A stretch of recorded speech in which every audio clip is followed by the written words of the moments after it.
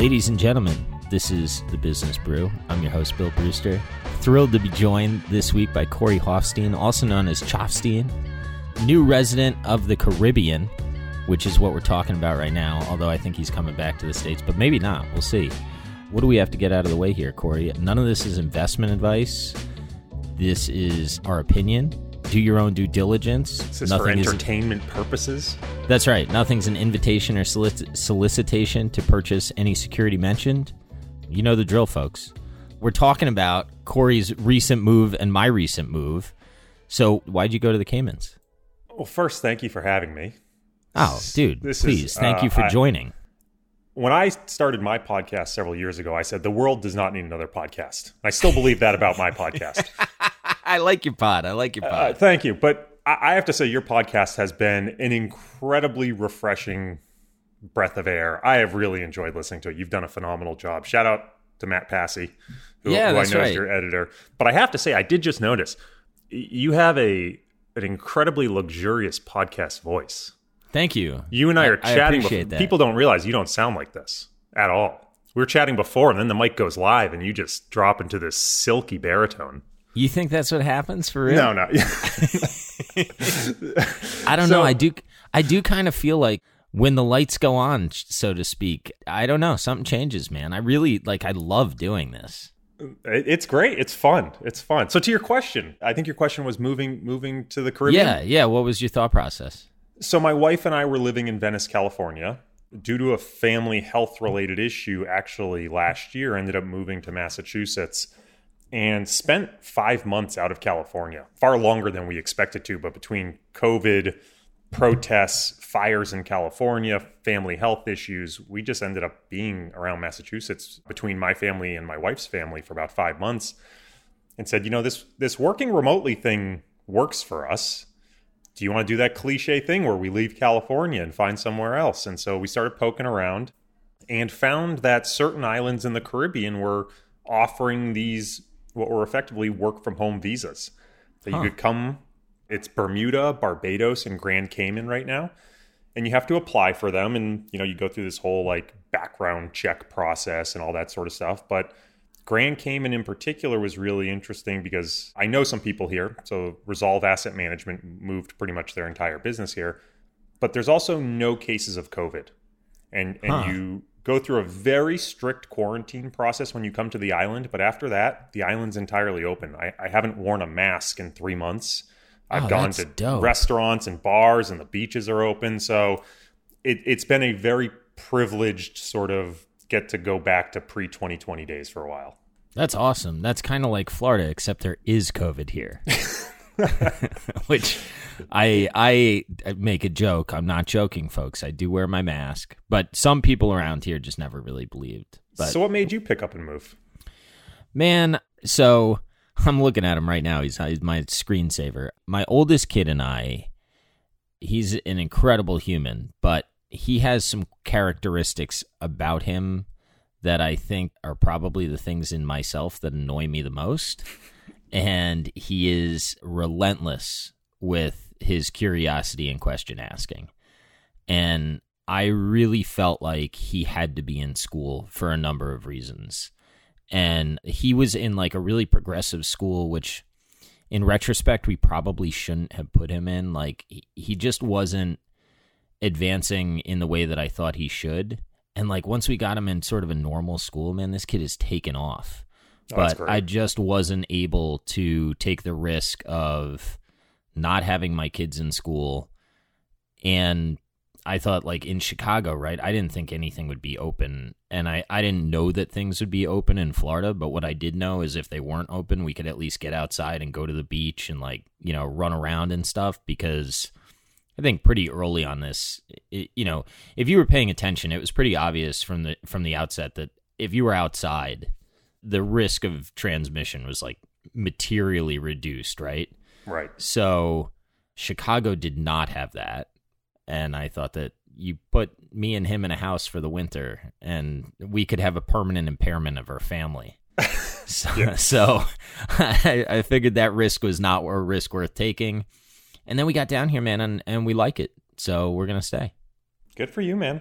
Yeah. It's a great choice. It's amazing to me talking to people around the country right now who are saying schools in their area are now closing again because That's of second insane. strains. Yeah, so I thought everything would have been open by now. If I were a betting man last year, I would have said, yep, by Q2 2021, things will be fine. And yeah, it's very volatile all over the country right now. Yeah, I mean, now we're going to get into opinion-based, and this is bound to piss some people off. But I just think this is like where we're at right now as a society. I really feel like we're running from a risk that we know, and the risk that like no one is, well, I shouldn't say no one is talking about it, but to me, kids have to get into schools. And like my kids have been in school all year. There have been no massive outbreaks. They're all masked up. They're better than the adults. And like the school has been clean, and all the schools around here, you're not reading like, oh my God, how are they doing it? Right. So like get these kids in school. That risk is way bigger, I think, at this stage of what's going on than COVID. March, totally different.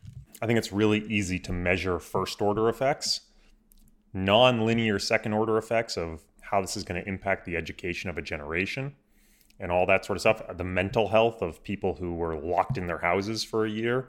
I mean, look, I agree. We got to get COVID under control. And again, I'm not trying to piss off any listeners here, but we can't even have this debate, right? You and I can't even talk about this on the podcast without saying, oh, we're going to really piss people off. But it's too bad we can't have the public discussion around there are serious mental health issues and choices that we're making silently as a country.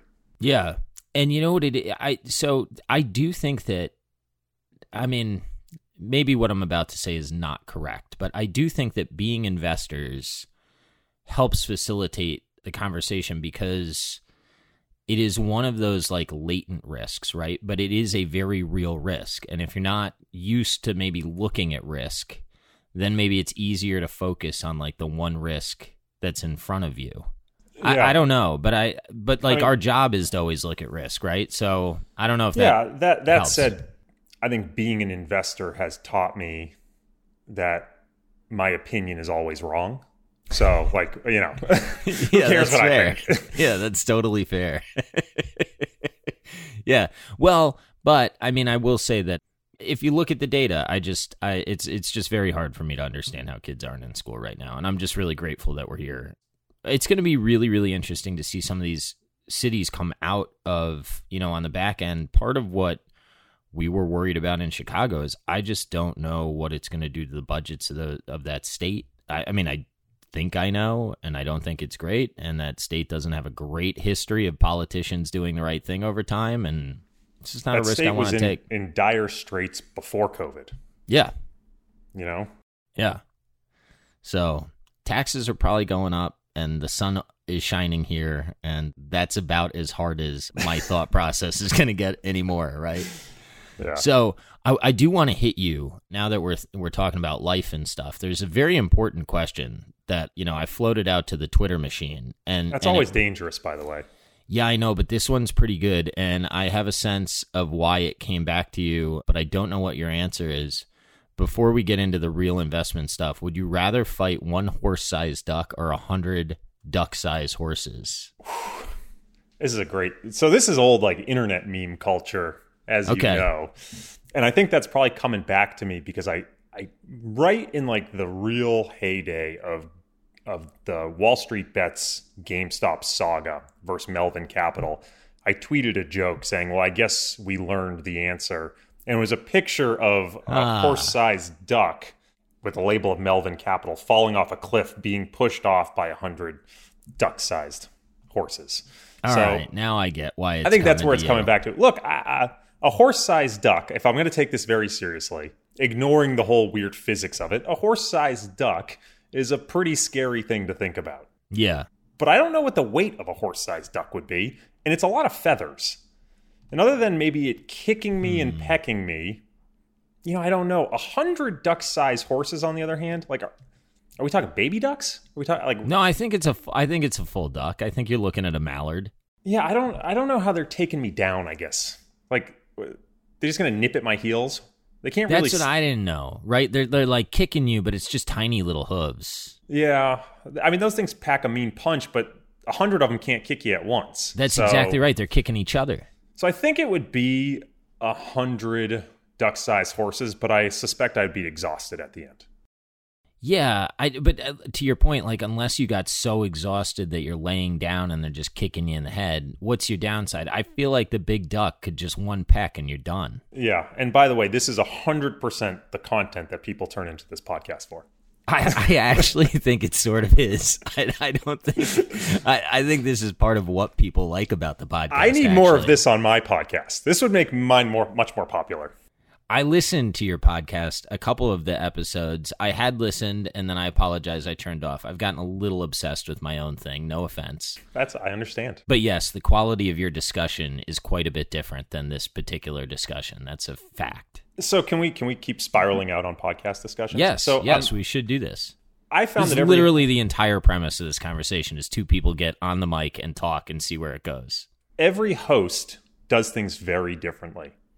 And one of the reasons I do a seasonal podcast is because I find that for me to be comfortable doing a podcast, especially with some of the topics that I go into that I want to be really prepared for some of these episodes, I end up I do a pre-call with every single guest I do that's at least an hour long. But then I have to spend an hour to normally 2 or 3 hours coming up with a list of questions that I send them. I'm often listening to their other podcasts. Like each episode, I don't know if I don't know if listeners really understand this. Like a podcast host can spend hours preparing for some of these episodes. And I just don't have that. Like, to me, I'm like, okay, I know spring is when I do it, and then I get the rest of the year off because it's so overwhelming. And I know for me, I think part of it's just because I'm not super conversational. Like if you just put me with some like a really smart quant, I don't know how fluid the conversation is. And I'm curious as to what your approach is. Because I don't know if I can reveal the veil, that you reached out to me asking about what stuff, would be worth you reading and listening to that I've done recently that would really be good for this conversation. But I'm curious as to what your preparation process is like. So I originally wanted to I like you. We met each other in Chicago, and Toby speaks highly of you. So I was like, all right, if he's cool with Toby, he's good with me. And then I liked you when we met, right? So that was step one. Then I really respected the thread that you did when you went through sort of like what happened last year and how sort of what I don't mean to put words in your mouth, and we're going to cover this, but I think a strength of your strategy became a weakness when the market moved that quickly in both directions. And I was like, man, this is cool of him to admit, because it's not that easy to write like a really public thread that I don't know. I thought that was dope. And I think that it's a very high integrity move, and I respected it. Then I guess what I did, just like thinking about how I prepared for you, is I like to have the background. So if the conversation stalls out, I can kind of like, mentally just pull up, hey, what did you like about this conversation that you recommended to me? But I don't necessarily care where we go with the conversation. I would say that each episode is starting to come down to probably maybe like 10 to 12 hours of... It's a lot of work. I don't think people realize that you put 10 to 12 hours of work into each episode. I mean, dude, those first ones were crazy. But I was like obsessed. Like, I think I listened to Dan's like 6 or 7 times, because it wasn't so much that I barely edit these. But that was part of what was difficult. Like, I think if you listen to, like, the Mike Mitchell episode was edited a little bit to the point that people were like, why are you interrupting him? And I wasn't. But it's sort of, like, Matt and I had to figure out, or Matthew, I'm sorry, I called you Matt, man. I think I did the same at the beginning. Yeah, well. My bad, Matthew. But I work with him, so I should probably know. But, like, Matthew. So do I. Yeah, that's fair. We had to just kind of figure out where we wanted to be, because, a lot of the conversations are, these are the questions, these are the answers. And this is just like two people, riffing. So the editing got a little bit, I just think that had to be ironed out. Now that we've got kind of it figured out, I have to listen again to figure out, like, to really make sure that a guest doesn't say something that could get them in trouble, like, professionally, and then make sure that there's no, like, compliance issues on their end. Right. Other than that, it's just like reading and preparing and stuff. So, well, what made you want to start a podcast? I have always loved radio. Like, I love it. And I listened to Stern when I was younger and stuff. Really, once he went to Sirius XM, I would just listen to his long form interviews, and I was like, this is awesome. And a lot of people are like, oh yeah, you're trying to be Rogan meets finance. I'm really not. Like, Stern is the dude that I idolize. But, I'm not going to do like fart jokes on this. That wouldn't make much sense, right? You got to kind of know your audience. So I don't know, man. I really enjoy it. What do you think you've gotten from it? I mean, that was kind of an interesting discussion that we got into. I had said, I don't run a fund. I'm not qualified. I guess part of the reason that I said that is like, I don't have the time to run like a legit fund. And, I guess if I had a couple of analysts or something, I could maybe do it. But it's not really what I'm trying to do with my life right now. And I do think I've gotten immense benefit from this. So I'm curious to hear. I didn't mean to come at people that have a podcast and run a fund. That wasn't really the intention. People had asked, how do you do it? And it's like, I don't. And by the way, I didn't take your tweet to mean that either way. But I do think there is this perception out here that if you're managing a fund, you should not be hosting a podcast. And I just admitted it. It takes a lot of time. I think what people don't realize is, first and foremost, if you're a small boutique running a fund, you're also running an asset management business. There is a marketing aspect. So let me just admit that. Of course, the podcast is marketing. Of course, social media is some form of marketing. That's why it's all regulated and reviewed by the SEC and FINRA, right? Has to be that way. That said, I think particularly for a small firm, there are huge benefits in getting to expand your network, right? So all of these guests, most of them that I have on every season, this might be my first interaction with them. And I'm getting them recommended to me by people I really trust. And I'm getting to meet and interact and have really interesting conversations, a lot of them that aren't recorded, right? So we have hours of discussion, a pre-call, back and forth in emails. I'm reading their work. I get to ask them about it. Not all of it, some of it ends up on the cutting room floor, but it doesn't mean I didn't learn something from it. So my first goal with every episode is I want to learn something, very selfishly. So it's an education process, but then I found that these people stay in my network, and that when I'm trying to work through something in a portfolio, now I can go, hey, you want to know what? I'm thinking about how these two factors interact. And I had 3 guests on last season that have really thought about this stuff deeply. Let me send each of them an email. And so all of a sudden, it's like I've had this external expert network that's been built that I can really tap into. You can't do it every day. You're overstaying your welcome, but it really does give you the ability to expand sort of the knowledge base of your own firm without having to hire more people. So I think there's huge secondary benefits that get ignored by people who just listen to the podcast. Yeah, I think that's right. Or I know rather. I would say, like, for what I'm doing too, I can say to my fans, I don't know enough about this. Can somebody help me out? Like, something that I've been thinking about a lot is, I've been long cable for a long time. Twitter is like really sort of a cable echo chamber.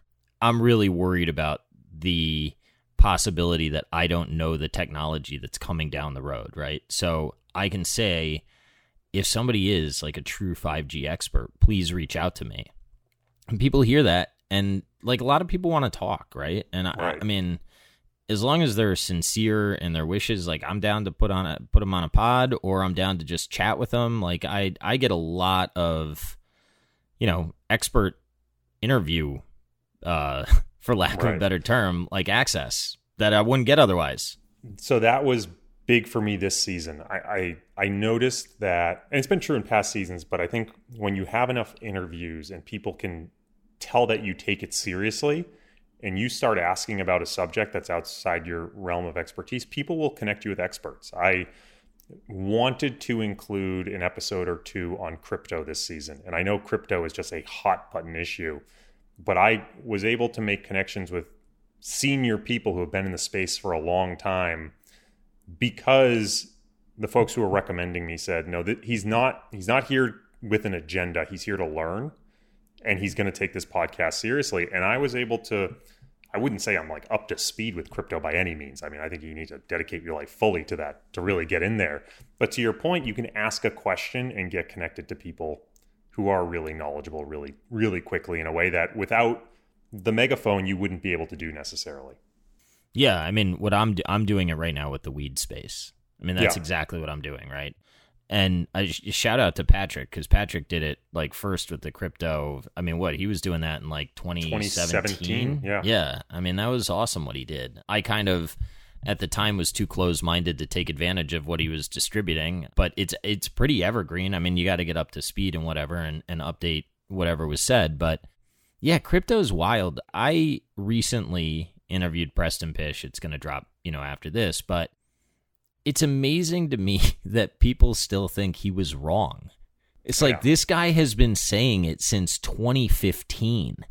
Even if you think it's tulip mania, it's impossible to argue to me that he was wrong at least identifying that there would be more interest and more funds flow, if you just even reduce it to that as a thesis.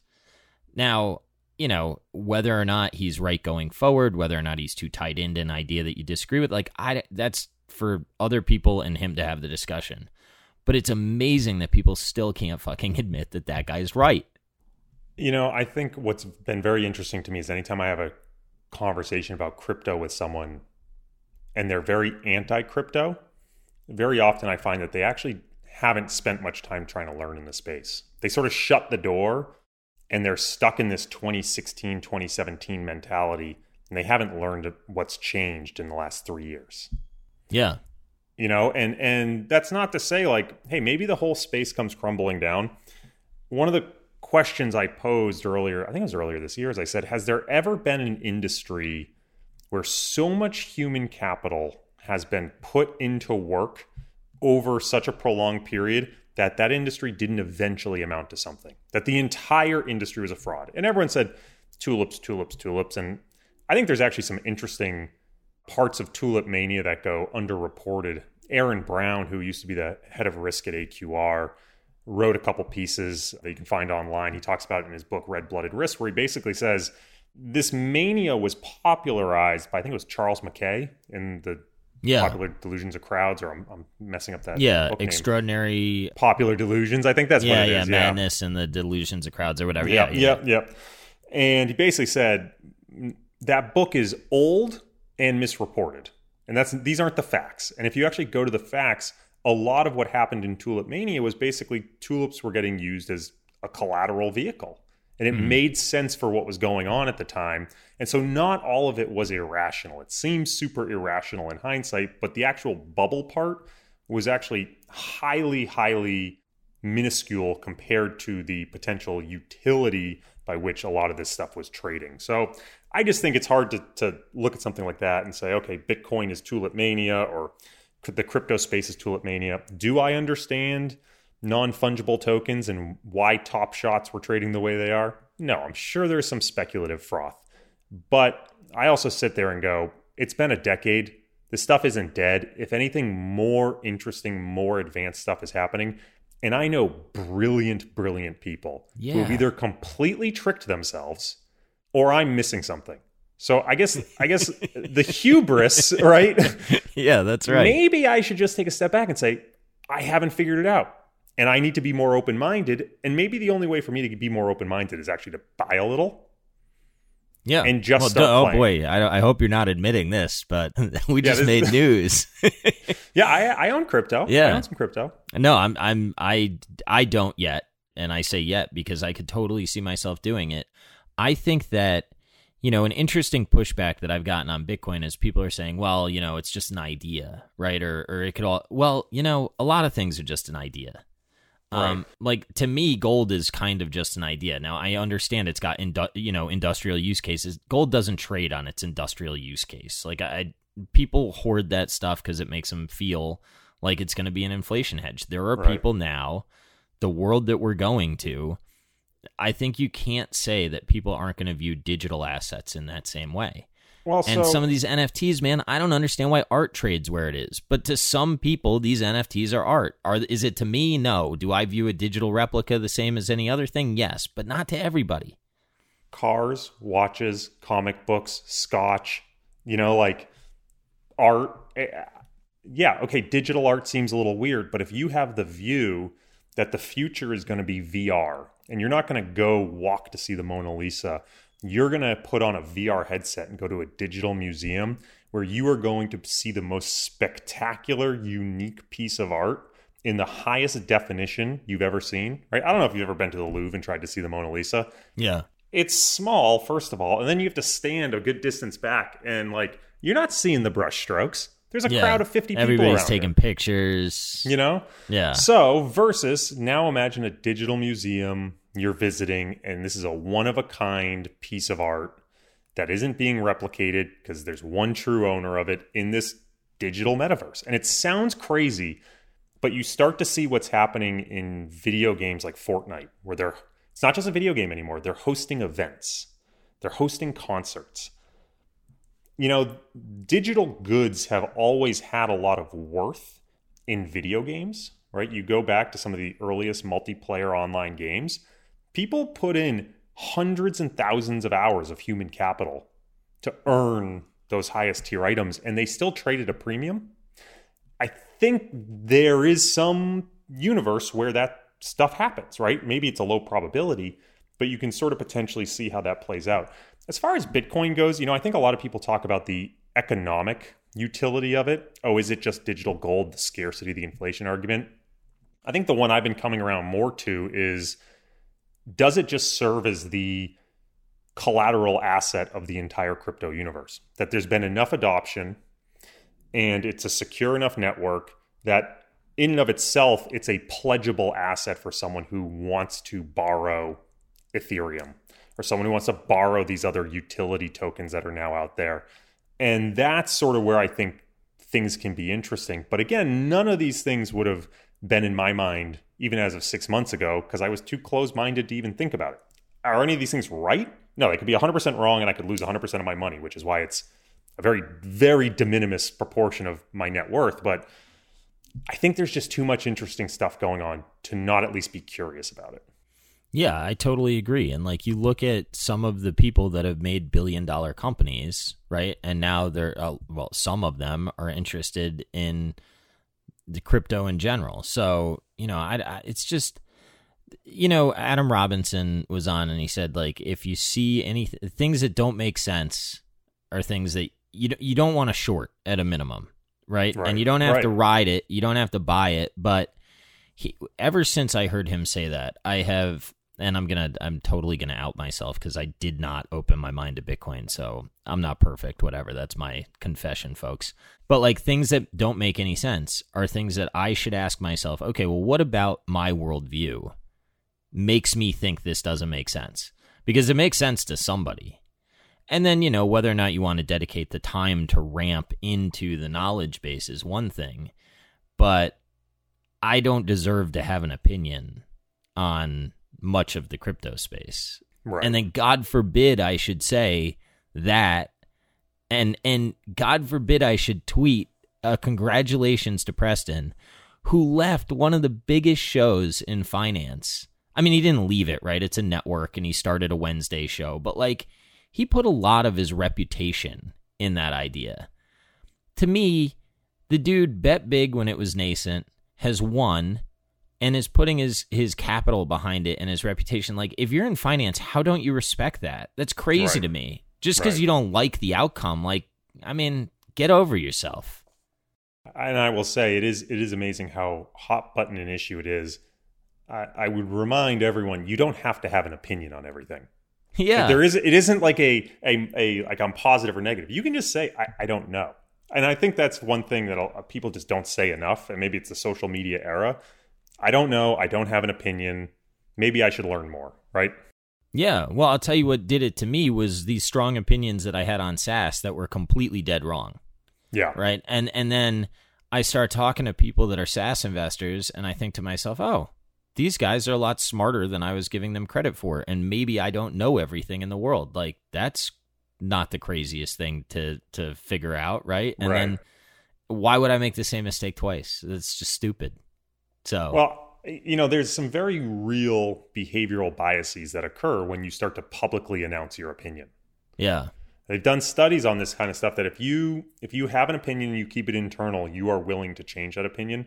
But the desire to remain consistent in your views publicly is a huge cultural pressure. So if you say you are anti-SaaS and you think they're overpriced and you don't get it, it is very hard for you to then publicly say, I was wrong and I'm changing my opinion. Yeah. And to the point where you will convince yourself, right, not to even go looking for the other side. So I think that's where social media can be really dangerous. When you express an opinion, you are locking yourself potentially in that view and putting blinders on. And I think, right, it's something that we have to think about as podcast hosts. I think the good news is I spend most of my time just asking questions. But, when your value after hours and value after dark with Toby, right, you have to think about the stuff. If you express an opinion, are you willing to turn around the next week and say, nope, I was wrong? Yeah. And I think you would, but a lot of people have trouble with that. Well, man, I've trained myself to, and sometimes I like to do it just to force myself to do it. I mean, I'm always genuine with it, but sometimes I like to argue the other side, even publicly, to just like kind of make myself right. A really hard example recently was Naked Wines, because I like a lot of the guys that are long that name, and I really respect them, and I don't think it's quite as cheap as they think it is. And I think that, well, I shouldn't say what they think. I think it's not as cheap as my perception of what I think they think. I know that's like an important distinction because I don't want to talk for them. But I started to use the product. I really liked the product. It was delivering a ton of value to me. And I said, okay, I can deal with the complaints of the onboarding. Like that I understand. People say this is not good wine. I don't think that that's the key question. Then I started to have inventory problems. And to me, that introduces like a potential churn risk. And I am just not willing to hold that risk. And I hope the guys that are still long it are I hope they kill it, and I hope that I look like an idiot for selling. But the risk that I can't look myself in the mirror with is if I held that because I had publicly said that I was long and that I like those guys, and it became kind of like, confirmation bias or whatever groupthink. If I lost to that, I would never be able to look at myself. So I was just like, all right, screw it, I'm out, right? I think the case of this over the last decade has been Tesla.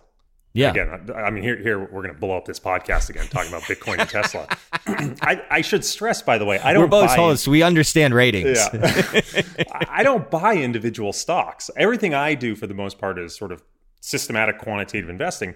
But I've held Tesla, not like individually by name, but when you buy momentum stocks as a basket, Tesla's going to be in there. Yeah. Now, do I have a strong personal view on Tesla? I think my strong personal view is I don't understand it.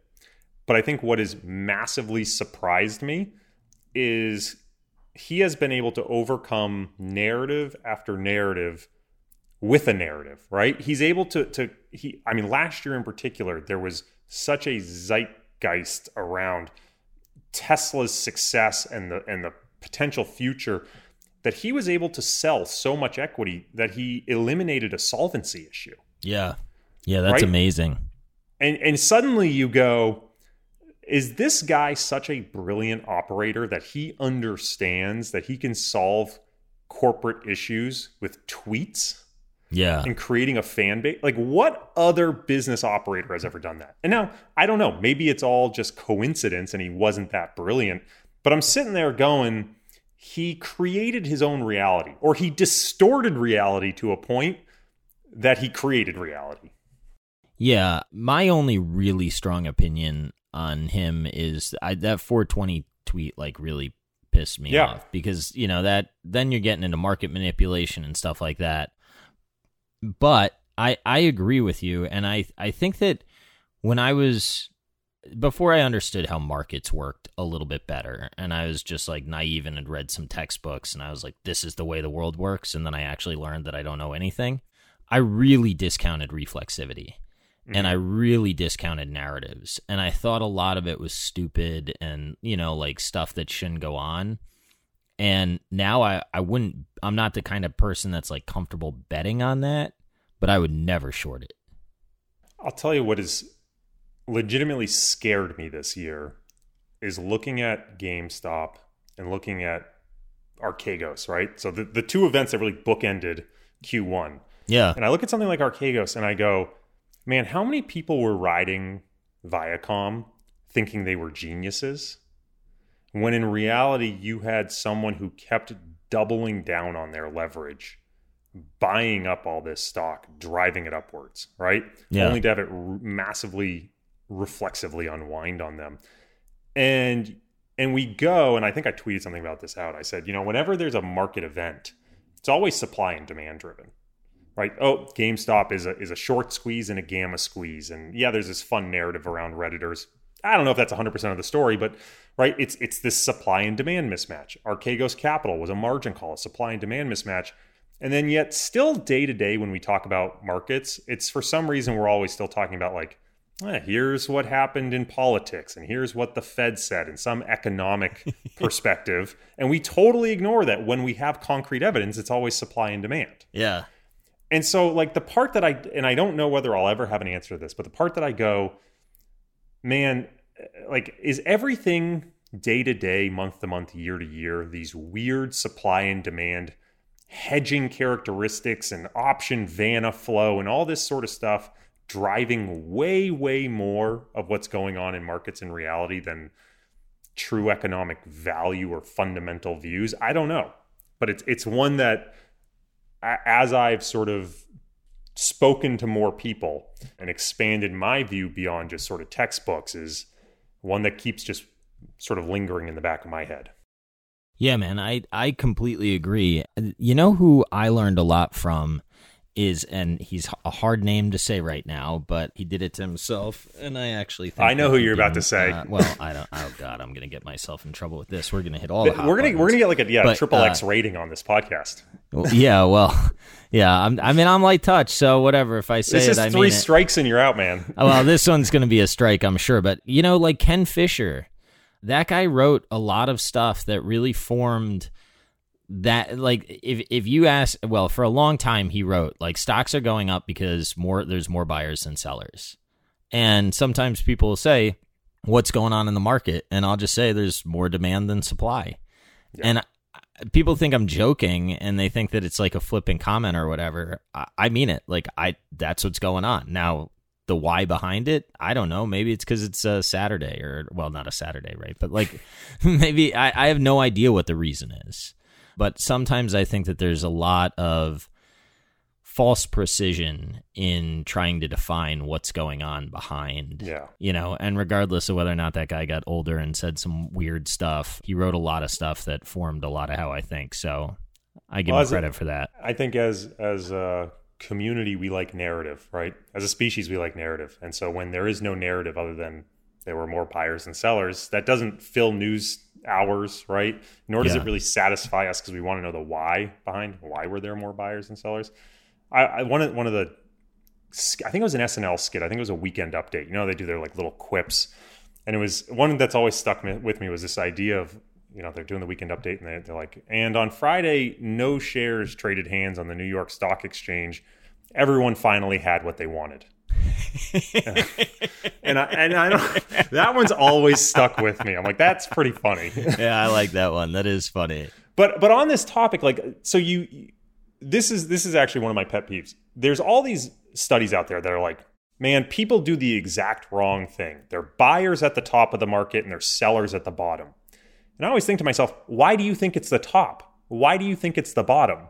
It's the bottom because everyone was selling. If no one was selling, if there wasn't a mismatch between supply and demand, do you think the market would be going down? Yeah, that's fair, yeah. And so maybe people aren't behaviorally great, but like those to me are tautological facts. Like it has to be the bottom. Yeah, you can't have a bottom selling when everybody's buying. That just doesn't make sense. Exactly. So to me, it's like, okay, are we misbehaving, or is this like the whole? That's how market mechanics actually work. I like the way you put that. I don't think people are going to like that I think that people are Probably gonna. not.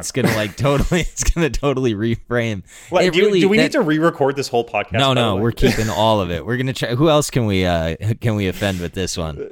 So Oh, how did I was gonna say we got Tesla, Bitcoin, I behavioral defended Ken psychology, Fisher for a second? Ken Fisher. Yeah, geez, we're in trouble. Well, let's keep it going.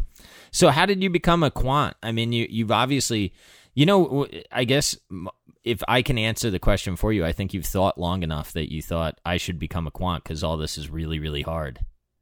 The short, long answer is I never intended to become a quant. I thought I would program video games for a living. Really? Yeah. When I was really young, around 12, I taught myself how to program. And the first thing I started programming was video games. In high school, I used to, on Friday nights, program video games for my Game Boy Advance. Really? And I took an elective study by myself, and I programmed my own programming language, and I programmed my own 3D game engine. I got to college to study computer science and quickly went, wow, I really don't want to do this for a living. This is a lot of fun as a hobby, not fun for a career. Why not? I hate to say it, a lot of it had to do with the people that I was around. I was like, these that aren't matters. the people I want to spend my day with. And so, because I think what was unique for me was, even though I sound like a total loser, and by the way, I am a total loser. I don't think you're a loser. I don't think I was captain of my lacrosse team. So in high school, I was this weird, like, it's just sort of the school I went to was like the kids who were good at sports also were in theater. And I was the computer science nerd, and that like wasn't an issue for some reason. But so I get to college, don't like what I'm doing. This is like the 2005 through 2007 era, and iBanking was huge. All of my friends in college, once I got outside of the computer science realm, were going into, the big Wall Street banks, JP Morgan, Goldman Sachs, that sort of stuff, doing iBanking. And so I just sort of turned my eye towards finance, and through a couple of bouts of good luck, ended up with some internships where I was going, you know what, there's someone I'm working with is using a real qualitative process. I have this computer science background. I did continue to go on and get my computer science degree, but I got the computer science background. And I said, a lot of what they're doing, I can test rigorously with computers and numbers and statistics, and I can help them streamline their process. And so that's just sort of where I got going. So I think for me, there was never an option. It was always going to be quant, because that was just sort of how I operate, very much in that sort of, what can I automate? What can I look at from a computer systems process oriented view? That's cool. How long did it take you to go out on your own? All right, so I've got a very weird story, which I'll only partially tell. The other part I only tell over beers in dark bar rooms. So we'll have to get in some seedy place at some time, exactly. And I'll hear the real stuff. So I actually, the first thing I ever did was strike out on my own accidentally. So I had these internships, and this was 2007, and make a very, very long story short, I started working on some tactical models to help manage my own money. They were mostly like dynamic trend following strategies on ETFs. And through my father's financial advisor, was introduced to a gentleman who thought it would be a very interesting product. And so I set up this company called Newfound Research to license him the data and the output of my models, which were really just more or less buy or sell trend signals on all these different ETFs. It was named Newfound because I was a lake up in New Hampshire I used to go visit with my family, and research because it produced research. I fully expected to shut the thing down within a year. I went on to Carnegie Mellon right after undergrad to go to their computational finance program, which is like a financial engineering derivatives math type program where you, at that time, the expectation was you go to Wall Street and you work on some sort of exotics desk. Of course, that was exactly when Wall Street was getting rid of all their exotics desks. Yeah, not the best timing for that. But during that period, the gentleman whom I was licensing the research to ended up raising $1 billion in assets. Oh my! In this strategy. That's pretty good. It's pretty good. So yeah, I went. That used to be a lot of money. Yeah, I know. So I went, oh, there's some appetite for this. And I said, my father was an entrepreneur, and I always had sort of that entrepreneurial bug. And I said, this seems like I have a company with cash flow. Why not now? If not now, when? Yeah. Right? I can always go back to Wall Street. And so that's what I did. And, I ran into about 3 dozen brick walls along the way, but I've been trying to figure it out ever since. Dude, that's awesome. Yeah, the downside of that story, by the way, and this is the part I normally only tell over beers, is that the reason the guy was able to raise so much money was because it was, unfortunately, what was later deemed to be advertising fraud by the SEC, that he was selling a back test as live. And, so that got pretty nasty with an SEC investigation around 2013, 2014. That sucks. Then you got this product that you built and you're really proud of, and you're caught up in somebody else's integrity problem. Yeah, it was a pretty ugly situation. What was interesting is it gave me a couple of interesting views into the industry, right? Of like what happens when you are caught up in this stuff. I mean, platforms just blackballed me. Said, oh, really? Well, yeah. Oh, yeah. That sucks. Absolutely. Well, and I don't blame them, though. If there's any question as to your involvement, right? I hate to say it, but like we're in a commoditized business to a large degree. I look around at a lot of my peers and I go, I could probably replicate 98% of that. And the other 2% that might be their special sauce, year to year, you're not going to know. There's so much variance in edge, right? So I go, if like they don't need me necessarily, they can try to find someone who does something substantially similar. So you're going to get blackballed. And then a lot of times the industry, like the reporting, this was a big eye opener for me, is like my dealings with reporters weren't great. I wasn't trying to talk to reporters because it was an ongoing SEC investigation, but I found stuff that was reported to just be factually incorrect. You mean like actual media reporting? Yeah, like reading what was Forbes or Fortune. I'd read these articles and I'd be like, they didn't even bother calling me to try to find out whether something was true or false. They just reported it as true, and it's definitively false. Right? So it totally changed. I actually learned about this whole thing called the Gell-Mann amnesia effect. And I don't know if you've ever heard of this. No. The basic idea is we'll be reading the paper and we'll start to read an article we're an expert in. And we'll go, wow, this reporter has no idea what they're talking about. Dude, 100% this happens to me. And then I'll read another article and I'll be like, why am I even trusting this when I just read something that I don't even agree with? Like, well, the Gell-Mann amnesia effect is you don't even ask that second question. Well, it took me a long time. Yeah. Yeah. And so that was a big eye-opener for me, is I was like, if all of these articles about me are wrong, why am I assuming any of these other articles about anyone else are even remotely correct? Yeah, man. Dude, 100%. One thing I will give, I gotta come to the defense of reporters. When it was the Robin Hood stuff, they were like very thorough in their fact-checking. And I didn't read any quotes that...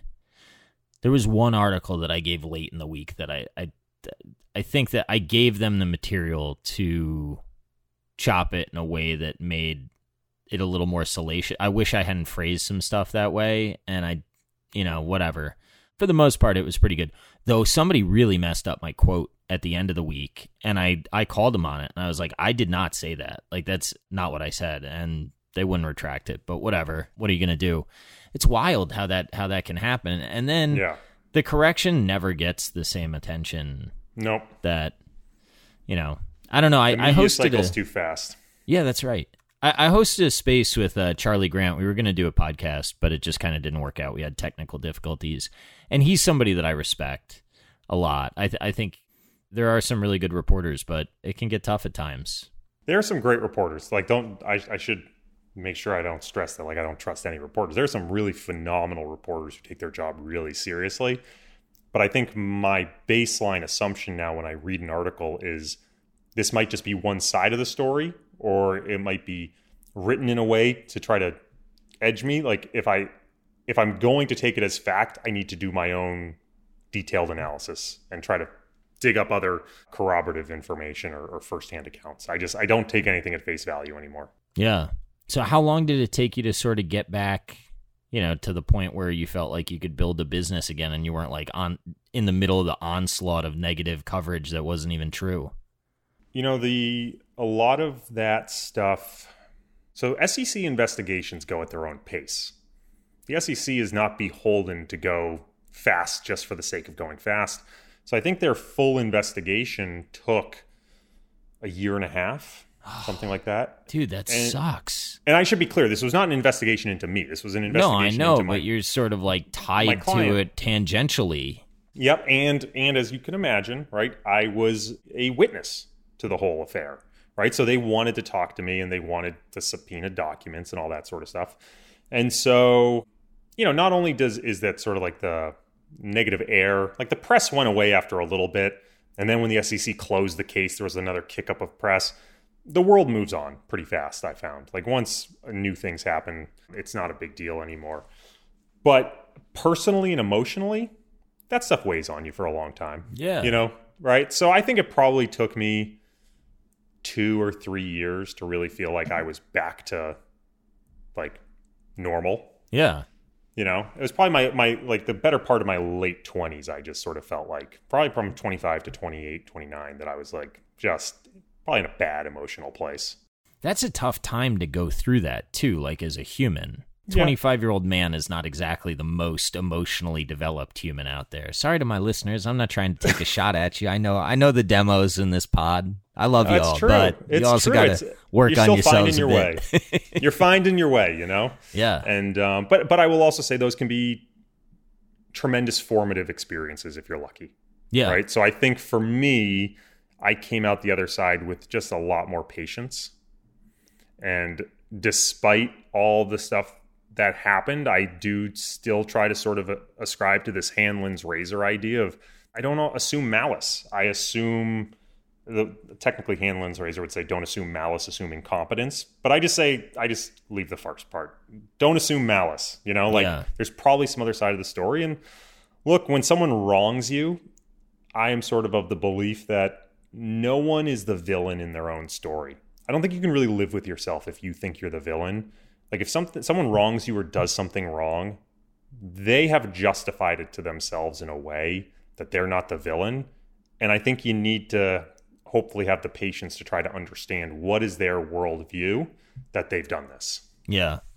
And also, like, the thing that sucks about the position that you're in is if everybody's writing this story about a guy who is fraudulently marketing something and you are a part of that story, I don't think that as time goes by, people are like, oh, we really got to think about what we said about Corey, and that wasn't right? Like, we gotta reach out to him and say we're sorry or write a retraction about him, because it's like you're not a big enough part of the story to matter once the story has moved on. But like to your life, that matters a shitload. Well, and I think that's spot on. To the people writing this story, I was way to the right or left.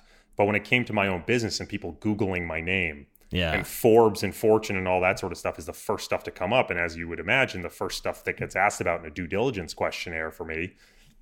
Yeah, I've had that stuff come up 5 years later. Yeah, that's in due diligence sessions.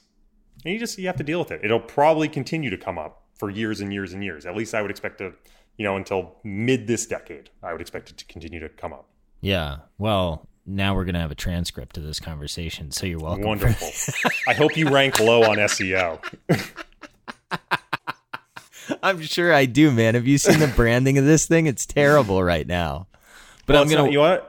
Flirting with models. That's where you got an edgy title of your podcast, so you invite a whole new crowd of people that'll be disappointed by your content. Well, yeah, you do have a sexier title, don't you? I got my face up there, though. You do, and it is a pretty face, but... Thank you. It's not pretty today. I'm looking at it like, oh my gosh, this is going to be video if we want it to be too. This is terrible. I can't believe I look like this. I look like a schmuck. Oh well.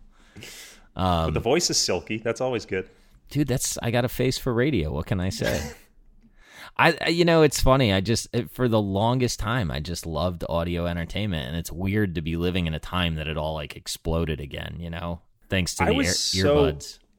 Going back to like the things you're too close-minded about, I was so anti-podcast for the longest time. Even when I launched my first season, I was still like, I don't get this at all. I don't understand podcasts. And then I started to find some podcasts I really loved. And I will say most of the ones I really love are not mainstream podcasts. They're pretty niche podcasts. So what are you listening to? Oh, man. I gotta none of the kinky stuff, man. You got to give us the G-rated stuff. No, the G-rated stuff. So Alpha Exchange. So within the industry, Alpha Exchange. I think Hidden Forces does a great one. I mean, Odd Lots is a big one, but like... Yeah, they do a good job. They do a good job. My buddies Resolve at Gestalt University. I got the Business Brew here. Boom. Look at that. Shout out to that guy. So like some of those, like the Mutiny podcast, I love the interviews that they have Dude, with all managers. What you are doing with Jason is dope. I love this Pirates of Finance stuff. Oh, thank you. How the hell did that come up? So I've been talking with Jason for, I don't know, 8 months. And he's a nice guy. Shout out to Jason. He's a great guy. Yeah, he's a good guy. Jason Buck. He said, I don't know, 3 or 4 months ago, hey, I really want to do something with you. What can we do together? And he's just like a very pro, let's get off the starting line. Let's just move forward 1 inch. I know I want to work with you. I don't know in what capacity. I just think we get along really well. We have a lot of the same ideals. And both of us felt like the YouTube space just hadn't really been touched by professional finance, right? There's a lot of like, I don't know how to word this. I'm going to get in trouble with this, but there's a lot of bad finance on there. Yeah. Right? There's people in finance are not in general, are not spending their time thinking creatively about video in a way that's like super cool. Right. And I should be clear, like, so there's a lot of podcasts, and I think like the stuff you guys do with the live recording is awesome. I think it's a great way to engage.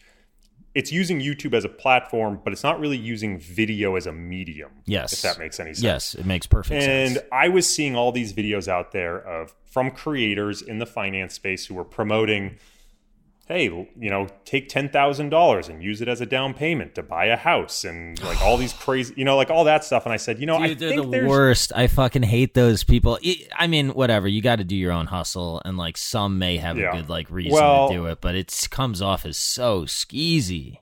And they all transitioned into the stock market last year because they were all locked in their house. So they're all talking about what stocks they're buying and all that sort of stuff. And they're all stock market experts now. Thank God I don't know that.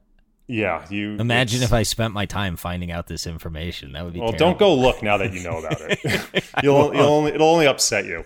But I said to Jason, I think there's room for a casual finance show that's hopefully as entertaining as it is educational, right? That doesn't take itself too seriously. That is not just guest format where we're bringing someone on and chatting, but is like we have a bit of an arc to it, and we're having fun with it, and so that's what we're going for. I think this week is episode 7. Our goal is to do a whole year of it and see how it goes. Dude, the video production on it, like the way I can close my eyes and picture it's like a blue palm tree or something, and the way that like the light hits it and stuff, I was like, these guys are pretty talented at what they're doing. Who's doing the work? Do you guys have somebody helping you? Yeah, so I mean, it's a little. You don't have to divulge all your secrets, but I'm happy to divulge it. So some of that stuff, like you can just go out and hire an artist. Yeah. Right. So we've got a great artist who helps us out. The intro song, we hired an artist to do for us. Nice.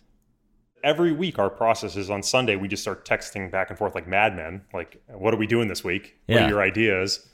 And then a lot of times it's like, let's just record 30 minutes of us on Zoom, which turns into a 5-minute conversation. Like, it just gets edited way down.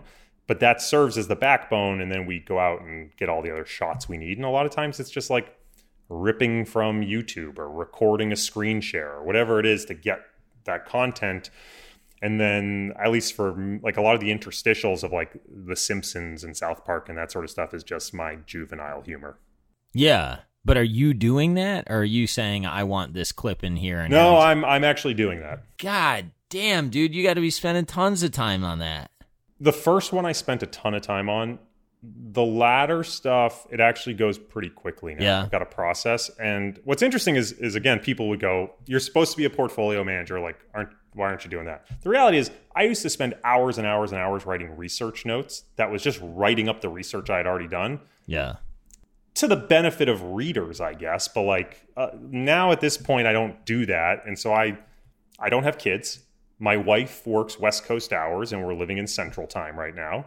And so there's a couple hours every night that I'm sort of just doing my own thing. So why can't I spend my own time having fun? Dude, I love it, man. I think it's like so creative. It's great. Thank you. I appreciate that. So what are you going to, I mean, you don't know what you're going to do. That's how these things go, right? But what are you going to do when people find it and love it? Then you're going to have like, then there's pressure. like, yeah, that's right. It's kind of what I feel a little bit now. Not that like everybody loves it, but also thank you all. I'd like to thank all my fans. I would, Dan. I don't know why. I mean, I do know why people listen. I shouldn't say that about myself, but it's very, very humbling to be in this spot right now. So I'm taking this a totally different direction. After I published my first season of my podcast, I was like, I don't think I'm going to do it again. I'd heard from a couple friends like, look, you should really do a podcast. You're alienating an entire audience by only doing written content. There's people who want to listen. And oh, by the way, there's a connection that's made when someone can hear your voice. Yeah. That they will never get through your written word. So I tried the first season, and it just felt like it was so much work. I mean, you know, that first episode you put out, you probably put 10 times the amount of hours in. It's brutal. Like getting off the starting line. And I was like, I don't know if I want to do that again. That was a lot of work. And it was well received. Don't get me wrong. Like, it was well received, but I just went, that was just painful. And I'm at a conference in Canada. And this woman taps me on the shoulder and says, "Are you Corey Hoffstein?" And I said, "Yeah, how'd you know?" And she goes, "I recognize you by your voice. I love your podcast." Wow. And I was like, I guess I'm doing season 2. Turns out this is what I'm going to do. And so, yeah, so I guess like it's interesting because I do get a lot of people going, "I love your podcast. I love your podcast." For me, it's perpetual just feeling like a fraud. Because I'm going, you have no idea how much time I spend pre-preparing and like creating these questions. And then, by the way, I just ask 10 to 12 questions. My guests do all the work, right? So I'm just piggybacking on their brilliance, which I'm happy to do. Thank you to my guests who come on. But like everyone's like, "Oh, you have such a great podcast." I'm like, well, thank all my guests. Don't thank me. But yeah. So what'll I do if Pirates of Finance becomes at all interesting to people? It is, dude. It's too good. People, if you're listening to this, go check it out. Like, the video production is dope, and I like what you guys talk about. It's a little bit more macro than the stuff that I spend my time on, but I really like listening. So, I mean, I can divulge what this week's is going to be. I am trying to hit topics that are maybe a little bit more fun and mainstream. This week, we're talking about investing in scotch. Huh. Like, right? Like, and I think what's at least fun for me is, like, these are topics that I might talk to someone about at a bar. And getting the opportunity to dive into them a little. Last week's where we talked about the impact of sun cycles on inflation, I was like, this is the dumbest topic I have ever looked into. And then did you end up liking it? Fun. It's kind of fun to do it. Like, you know, again, about just being dismissive. Yeah. All right, I won't be dismissive. I'll actually try to see if there is something here. And you know what? Even if at the end of the day I don't think there's anything there, it's still fun to go outside your usual realm of, like, at least for me, pure quant finance. Yeah. Well, it's obvious that I mean, just like listening to you when you talk on your podcast, and I do know that there's a halo effect. I get it too. People think I'm way smarter than I am just because I talk to smart people. But please keep thinking it. It's very flattering. But like, you've done the reps to know your product as well as you need to know your product. Like, sitting there and continuing to look over the same thing, I don't think you grow very much, right? Right. And I'm certain that, I mean, you were talking about some of the more mind-bending episodes that you had in season 2.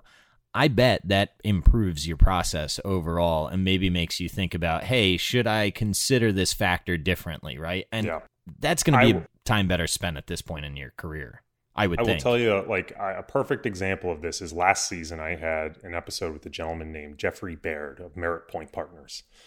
And Jeffrey manages a fund where they provide commodity exposure through convex instruments. Yeah. So a lot of things like options trading on futures. I'm not going to lie, I didn't understand a ton of that. I was trying to keep up, and I was like, I don't fully understand what this dude does. I just know he used convexity a lot, right? And it's one of these topics that I was like, wow. There's some podcast episodes that I'm like, oh, you're an equity factor investor? Great. I don't even need to prep for this. There's other episodes that I'm like, I need to spend 17 hours trying to even understand the first 10 words that came out of your mouth. Yeah. He was one of those. But one of the things we talked about at the end of the episode was, and this is like got right at the end, was talking about when you invest with a convex instrument like an option, when you are correct, let's say you're making a directional bet with like a call option for the stock to go up.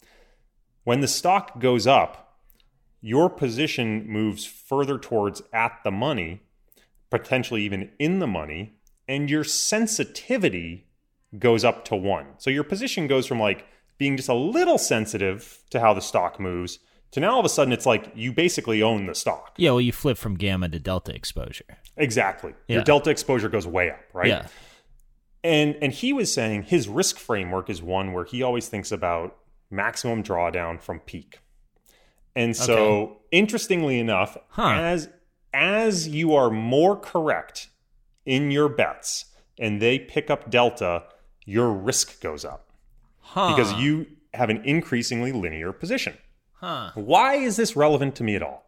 Well, in some of the strategies I manage, we have call option exposure. And earlier this year, the market was running like crazy. And the implied sort of beta, rough back of the napkin beta estimate of some of the strategies I was running had gone from a 1 to a 1.35. And I was estimating that if the market continued to run, they could go as high as a 1.8.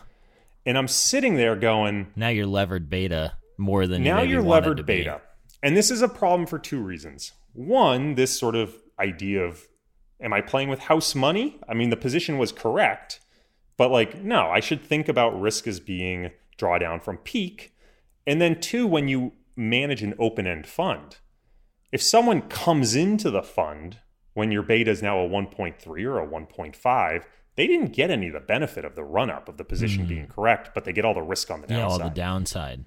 And so that episode was recorded a year ago, and here I am in January going back to it going, okay, I've spoken to someone that was talking about this exact problem, and let me go back to what he said, and let me reach out to my network of people, and let me reach out to him and think about ways in which I need to rethink what I'm doing, potentially, and restructuring these positions to take this risk down. That's dope. That's exactly why you do this stuff. Yeah, exactly.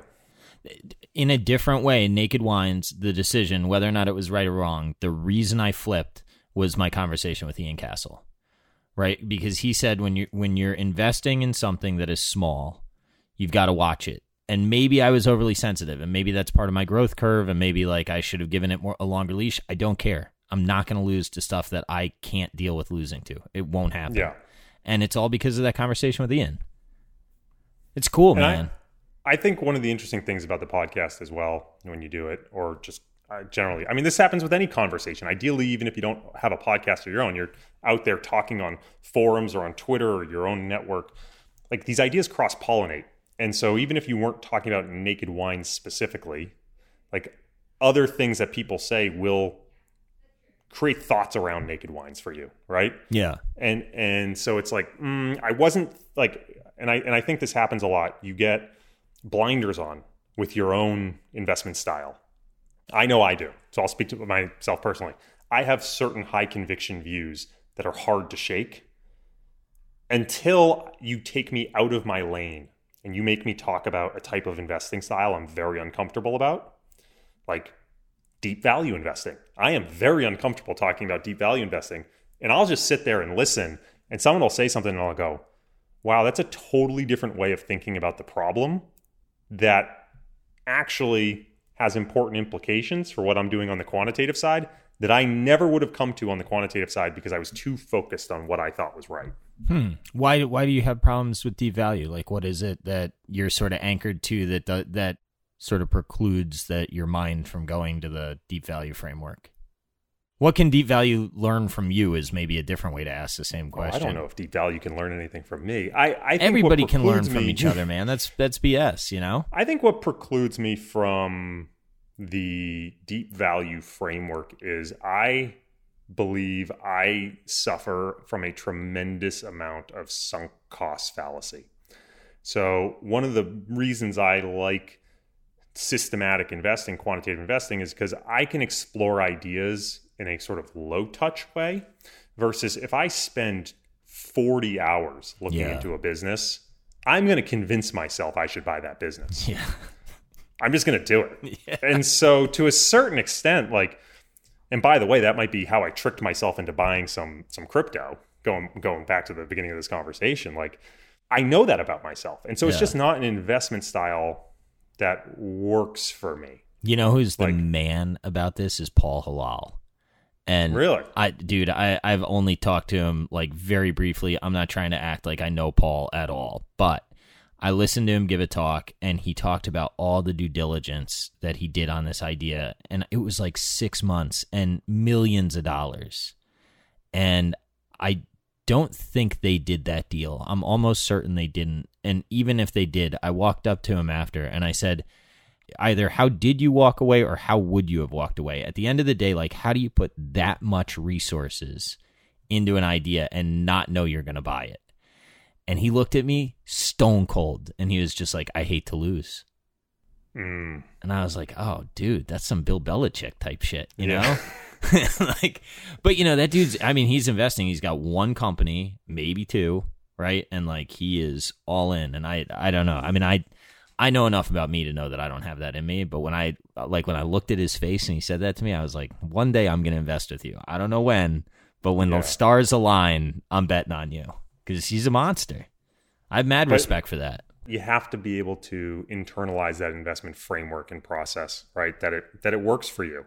I wouldn't be able to sleep at night, right? I told you. I wouldn't either. I can't buy individual stocks. I have to buy baskets, and they have to be some sort of either thematic or factor or style, right? That's why I'm buying them. Like when you tell me there's Tesla in the momentum basket, I kind of want to throw up. But am I happy I had it all last year? Yeah, I'm pretty happy I had it, you know? Yeah. What do you think about momentum makes it outperform? I mean, I know Greenblatt has said, I know it outperforms, but I couldn't stick with it if it didn't work for a while. It seems to me like it almost has to work, but I know that that's like a really stupid thing to say out loud about a financial concept. You know, there's really no good rational argument as to why momentum would outperform from a risk perspective.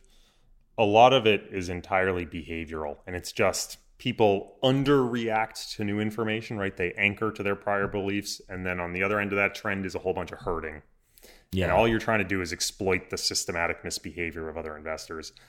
I think what you tend to see is, like, I think with growth names, at least for the last decade, momentum was right on growth because as an entire industry, and this is my belief, by the way, as an entire industry, the dot-com era taught us to hate growth and love value. Mm-hmm. And so be terrified of high multiples. Exactly. Yeah. Especially when they're tech names. Yeah. And so it caused an entire industry. Dude, can we rewind 10 years and have this conversation? Is that possible for us to do? I know. Right. Well, so the question is, what are we teaching ourselves today that we think like is one of those things that stays in our head that'll make it hard for us to think about the way to invest in the future? And that's one of the things I like about quantitative is that I don't know what I'm buying. Yeah. You know, and that's not to say there aren't biases that are embedded, but like momentum in particular is just a chameleon of a style. And when momentum as a factor is underperforming, as it did in Q1, so it did really well in the first sort of 6 weeks and then fell apart. It had a complete crash in Q1. All that means is the momentum factor is about to flip-flop. The stuff it hates is about to become the stuff it loves. And the stuff it loves is about to become the stuff it hates. No attachment, right? Yeah. And so you're seeing it right now where momentum went from these high-quality tech companies to non-profitable tech companies to now it's moving into the cyclicals. And it does not care at all. Yeah. Someone once explained it to me as sort of being the market factor that runs into the party and drops acid in the punch bowl. Like it's pushing flows We're getting around crazy, like crazy. folks. Right? But here's the thing that I think is crazy about momentum. It's like, okay, how many people are actually momentum investors? Well, there's the systematic momentum funds, of which total assets isn't that big. But there's a lot of multi-factor quant funds that incorporate a little bit of momentum. But then you start talking about a firm like DFA, which is a systematic small value shop. Well, guess what? They have a trading screen where they won't buy any company that has negative momentum. All right, so momentum changes have a big impact there. How many people are looking to buy a value name when just visually the catalyst changes, right? They go, oh, this name is something I like, but the stock price is dropping. Let me wait for a bottom. Yeah. Right? They're doing the same thing. And then I sort of think about, what does momentum do from a media perspective, from a social media perspective? And how does that sort of shiny object syndrome help push these things along? I just think that momentum has a lot more impact beyond just the explicit incorporation in certain strategies. I hate to admit this stuff because it feels so not Buffett, but I think about that stuff a lot. I think about like not only what do I think the true value of what I'm looking at is, but also what's the narrative and like where am I in that cycle? And I try not to. I don't try to play the narrative cycle, right? But I do try to be cognizant of it. I think that not doing it for me doesn't make sense. Like it's too reflexive to not pay attention to, in my opinion. I agree. I think, again, going back to just my personal personality here, you talk about the true value of something. I just always struggle to be like, I know the true value of Coca-Cola stock. Yeah. It is just so hard for me to fund. And I can even say, okay, maybe I know a distribution where I'm comfortable and this is my expected value. But when I think through all the second and third order nonlinear events that could affect or propel that business upward or downward, it really hurts my head. It really does. Yeah. And again, going back to if I spend enough time on it, I'm just going to convince myself to buy it. I know I cannot buy individual companies. Because I'll never be comfortable with what fair value is, no matter how much analysis I do on the business. And so for me, it's around what characteristics do I like in securities as a group? Knowing that I'm going to buy some securities that shouldn't be in the basket and get lucky on some others. And hopefully on average, I'm buying the characteristics that I think drive higher expected returns versus peers. Yeah. That makes a lot of sense. You know, you had a podcast in your second season with the guy. Was it a family office that the Investor Business Daily guy? Yeah. What's his name? Jason Thompson. Yeah. So you guys are talking about process.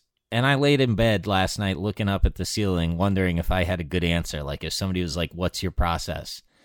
And especially now that my portfolio has morphed so much from like some of these, like, I don't want to say junky names, but I have copped to like looking at stuff like Sears in the past and like Cleveland Cliffs and some of those names. And now I've got, you know, like names like Disney and TransDigm that I bought, you know, at way lower prices. And I've said, sometimes I say like, I don't know how people are buying it here. That's not the comment. The reason that they're buying it is they're probably doing better work than me and their models are more accurate and or they just are going to buy it until they sell it. And I don't really know what the answer is. What I do know is I'm looking for certain things in the businesses, and I'm trying not to overcomplicate the decision to buy a good business at a good price. I'm trying not to fuck that up. Yeah. And like, I don't know exactly how to do that, but I can tell you like with Charter, if the retention algorithm ever slips, I'm out. Like I'm not messing around. Curate, I have a view on like how long I'm okay. So the higher that equity goes, it's a really weird situation in my head because the higher the equity goes, the longer I need to have confidence in the asset duration. And I'm not that comfortable in something that has a ton of change, like betting on asset duration. But the lower that the equity goes, the more confident I am that like Greg Maffei is just going to Pac-Man that equity. So there's kind of like a band of comfort, and the lower it goes, the more excited I get, and the higher it goes, I just get like kind of skittish. Yeah. So I don't know, like I have that framework for different securities, but then I look at some of these guys that are like, you know, I don't know if it's mental flexing on Twitter or something, or if it's just like peacocking or whatever, and it's like, how do you know which security is going to outperform and whatever? It's like, dude, I'm just trying to survive out here. I did pretty well. I'm trying not to mess it up. Maybe I underperformed. That's not really the end of the world. I got this podcast thing that's going okay. Like, it's all a portfolio. I do love the various ideas out there because that's what makes a market, right? At the end of the day, you need difference in ideas. We can't all agree on security prices or where things should be going. I love that episode with Jason you mentioned, where he worked, I think he still works at the William O'Neill family office, who is the founder of Investors Business Daily. And for those who don't know, William O'Neill really prescribed a growth-oriented framework.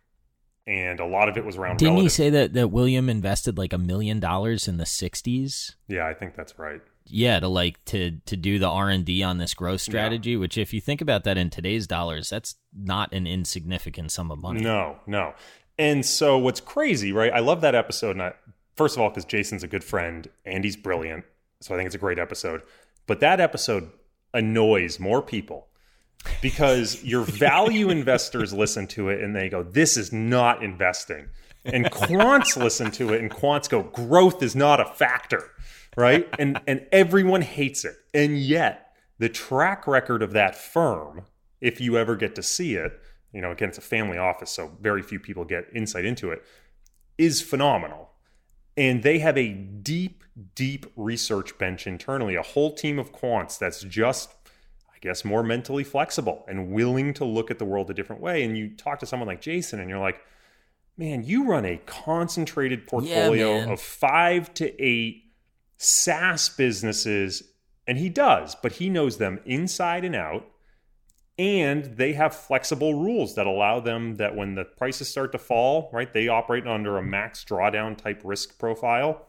He just cut risk in March last year, waited for the market to bottom, thought the valuations were too cheap, bought them all up again. I mean, you can only imagine the type of return he had last year. Yeah. Right? Insane. But most people just are unwilling to accept that sort of investment framework. And maybe that's why it works, or maybe they've just been getting lucky for decades. Who knows? But I love sharing that episode with people because I think it annoys the maximum number of listeners. Well, now you can share this one. Yeah, this one we'll have covered off and cross-referenced, which is fantastic. Yeah, wonderful. With some of the factors, like how did you come up with how often you rebalance and stuff like that? Like when momentum breaks, how did you think through how long you're comfortable riding momentum breaking before like rebalancing into the new basket and stuff like that? So there's sort of two considerations that I think about. One is like, what is your holding period? And it's sort of weird for a systematic investor to talk about like, I'm going to buy a stock and I'm definitely going to hold it for 6 months and then I'll think about selling it. But what you find when you start to analyze a lot of these factors is certain holding periods seem to do better than others because it sort of takes a while for that signal to propagate, right? You have this momentum signal and it maybe decays really quickly or decays really slowly. So momentum typically decays pretty quickly, like 1 month. Value, I can buy a value stock. That signal might not decay for 3 years. Like the mean reversion is really slow. So I would argue if I buy a value name, I probably want to own it for 3 years. And by the way, if I think it's a quality value name, I might want to hold it for 5 years because I think not only is it undervalued, but I want the compounding earnings benefit as well. So there's this analysis where you say, okay, how long do I want to hold it? The problem fundamentally becomes, and this is like an area of obnoxious research for me that people on Twitter are tired of hearing about, is that when I say I want to buy this stock for 5 years, does that mean I'm building a portfolio at the end of this year and then doing nothing for 5 years? Yeah. Right? Yeah. Well, let's use that extreme example. If I did that, I'm missing a lot of opportunities along the way, right? Yeah. It's very obvious I'm taking a huge amount of luck in like, I formed my portfolio today. That's right. Well, what if I had formed it 6 months from now and the value set is totally different, right? Yeah. So, and then do you ladder into it? And then how much does cash drag work? Exactly. Like, yeah. So this is something people don't think about a lot, but is actually hugely meaningful like when you look at factor ETFs. So momentum ETFs right now in Q1, if you were continuously rebalancing a momentum portfolio, you would start to sell out of tech. Probably about a month ago, you would have been selling out of tech, buying financials, buying energy, buying industrials, buying materials as sort of like a broad sector change. But these momentum ETFs that are out there either rebalance quarterly or twice a year, biannually. And the way the schedule lined up was that most of the ones that were going to rebalanced in February. And the momentum transition didn't start happening until maybe early to mid-March. And so they're not going to rebalance again until May. So that is a big gap, right? Yeah. Of like this systematic process going, man, you're pretty off sides for where momentum's supposed to be. So I sort of view it as like the way I think this should be done is if you have a fixed holding period, and it's debatable whether you should have a fixed holding period, but let's keep it back to value. Let's say I want to build a value portfolio where every stock I buy, I'm going to hold for 5 years. The way I might think about doing that is I would start this month, come up with my basket of stocks, and I would take 1/60th of my portfolio and buy those stocks. Okay. And then next month, I would do the same thing with another 60th of my portfolio. And after 5 years, I would go back to that very first 1/60th of my portfolio, sell all the stocks, and buy the new basket. But what are you doing with the other 59/60ths while you're waiting to deploy it? Well, so the question becomes, all right, so are you going to take 5 years to set this up? Yeah. And so this is where being a quant really helps. I can go back in time and tell you 3 years ago, this is what I would have bought. And this is how it would have drifted. And this is what I am now buying today to backfill that. So basically you would go back through time, and then no matter where the stuff is, you pretty much are buying it. And then if it's sort of out of what your rule set would be, it really doesn't matter if it's 5 years old because it's going to be the next 60th that you rotate into anyway. Exactly. Huh. And so, this is one of these concepts that people in the world of public equities don't think about a lot, but it's exactly how private equity works, right? Any private equity investor knows the risk of vintage, right? If you did private equity in 2008 versus 2011 versus 2015, you got very different returns. So you don't ever just do one vintage. You deploy some capital in 2008, and then they do another fund in 2009. And you allocate to that fund. And you do it in this revolving fashion so that you're allocated to maybe 5 to 7 vintages over time. So you're not susceptible to the cycle of the economy, right? Yeah. Same thing happens with certain types of stocks. Value stocks go in and out of favor. And the more unconstrained you are, value might be all energy stocks one day. And in the future, it might be tech stocks, right? And so if you constrain yourself to only buying at one time of the year and not sort of continuously refreshing your portfolio, you are potentially leaving a lot of opportunity on the sidelines. Are you allowed to talk about your fund structure on this show or no? No is a fine answer. Yeah, it's a little tough. I can talk generically. No, I mean, I don't want to put you in a weird spot. I was just thinking some structures have tax advantaged loopholes, right? So how does that play into it? But we don't need to talk about that. So what happened to you last year that you wrote your thread about? Yeah, so for a very long time, there's a couple let me back up. There's a couple fundamental beliefs I have as an investor. One of them is this idea that risk is never really destroyed. It's just transformed. I'll come back to what I mean by that. The second is that the best way to manage risk is diversification, but people are too narrow-minded about the idea of diversification. That diversification should not just be what you invest in, but also how you make those investment decisions and when you make those investment decisions. So we just actually talked about that whole when idea, right? If you diversify when you're buying things, it has a big impact. I like that discussion, by the way. Thank you for that. You're very welcome. Okay, cool. Now I hope I enjoy the next one. So, now it's a lot to live up to. So a lot of what I tried to say to investors when we were talking about managing money is, look, you allocate via a 60-40 traditionally. So I work with a lot of financial advisors who are allocating a traditionally globally allocated 60-40. That's one way of managing risk. A 60-40 portfolio is very, very sensitive to certain economic environments.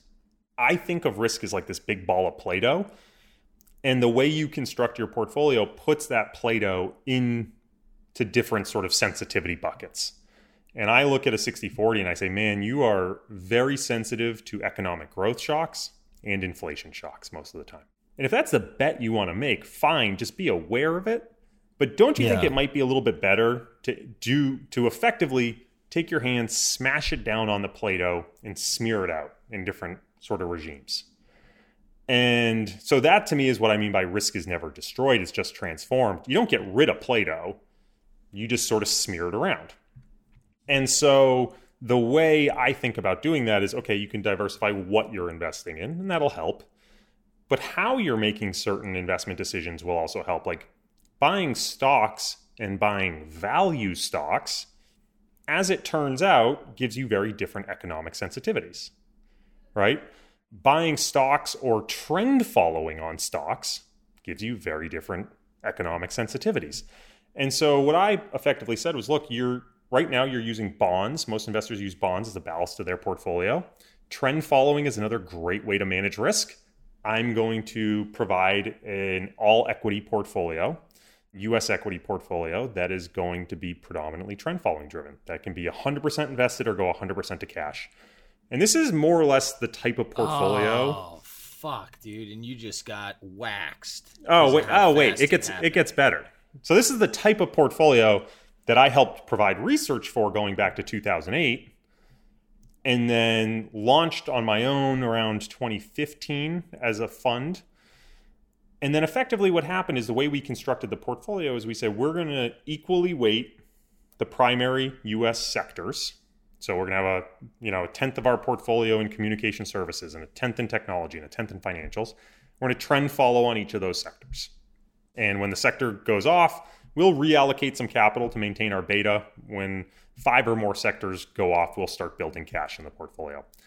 Said 3 ultimate tilts, right? When you equal weight sectors, you end up with a bit of a size bias, more towards small cap. You obviously have a value bias because you're overweight financials and underweight technology. And we had a trend tilt. So over the last 3 years, value and size really went against us. And then in 2020, right, you basically, like if I were to say to someone, hey, I run an intermediate term trend following strategy, we're about to go from all-time highs to a 35% drawdown within a 4-week period and then recover within a 2-month period. How do you think trend following would do? Most people would agree it probably isn't going to do great. And we did fine during the drawdown. I think we sort of added about 1,000 basis points between us and the market, which isn't bad for the speed of the drawdown. It was really in the recovery that we got hurt, because not only did we sort of not get in as fast as we should have, we got whipsawed with the trend following, but then what we were buying was mostly value tilted, which really struggled until the end of last year. Yeah. So it just caused a big rethink for me, sort of 2 parts. One, over time in business and managing an asset management firm, as much as I can try to say to clients, you need to think about your portfolio holistically, right? Again, this idea that risk is never destroyed, only transformed. And like, don't think about these as line items. Think about the net exposure you have across what, how, and why, or what, how, and when. Clients are still going to line item.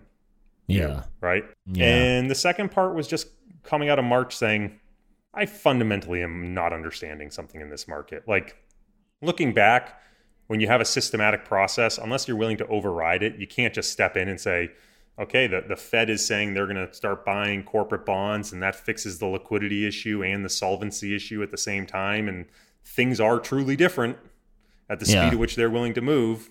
When you have a systematic process built on 100 years of data, a lot of that... it's tough to do that. It just doesn't work.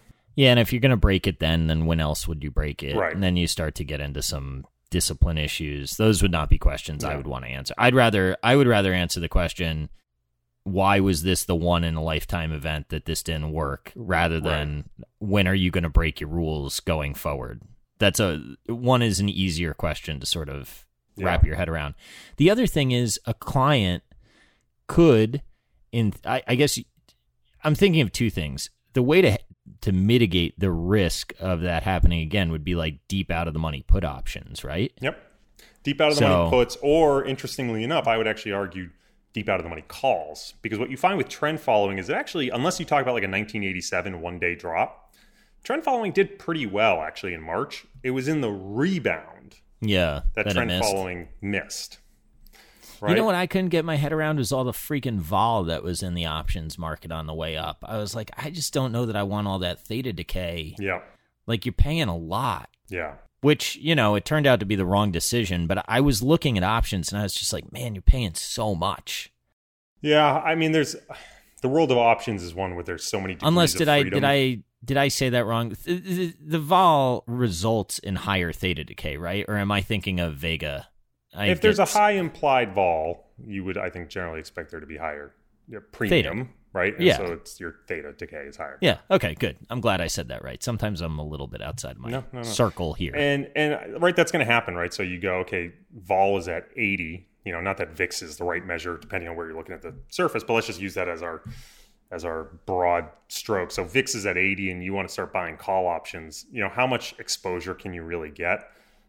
But I think if you're looking at that and you're maybe buying call spreads and you're just thinking about it as levered upside exposure, it might work. I'm going to dumb it down for anybody that's not understanding what's going on. What Corey and I are talking about right now is when your implied volatility in options is very high, the option is expensive relative to the intrinsic value of the option. So if your stock is at 15, say, and it's got a huge amount of volatility in the option price, and you buy like a 30 call because you think that the stock is going to go up, you can go to 35 and still lose money because they call it vol crush in the industry, right? So you're paying so much. If you think about it as a tire, the tire is inflated with so much air that even if you're directionally right on the price, the air can compress. It's basically like multiple compression in an equity scenario. Yeah, I think that's right. And so especially when you're buying at the bottom and you expect volatility to come in, right? Not only are you saying vol is high now, and so I have to pay a big premium, which means I might have a strike of 30, but when I add in the cost of the premium, the stock actually has to get above 45. Yeah, that's right. Yeah. Right. But then as vol comes down, right, you're actually losing value.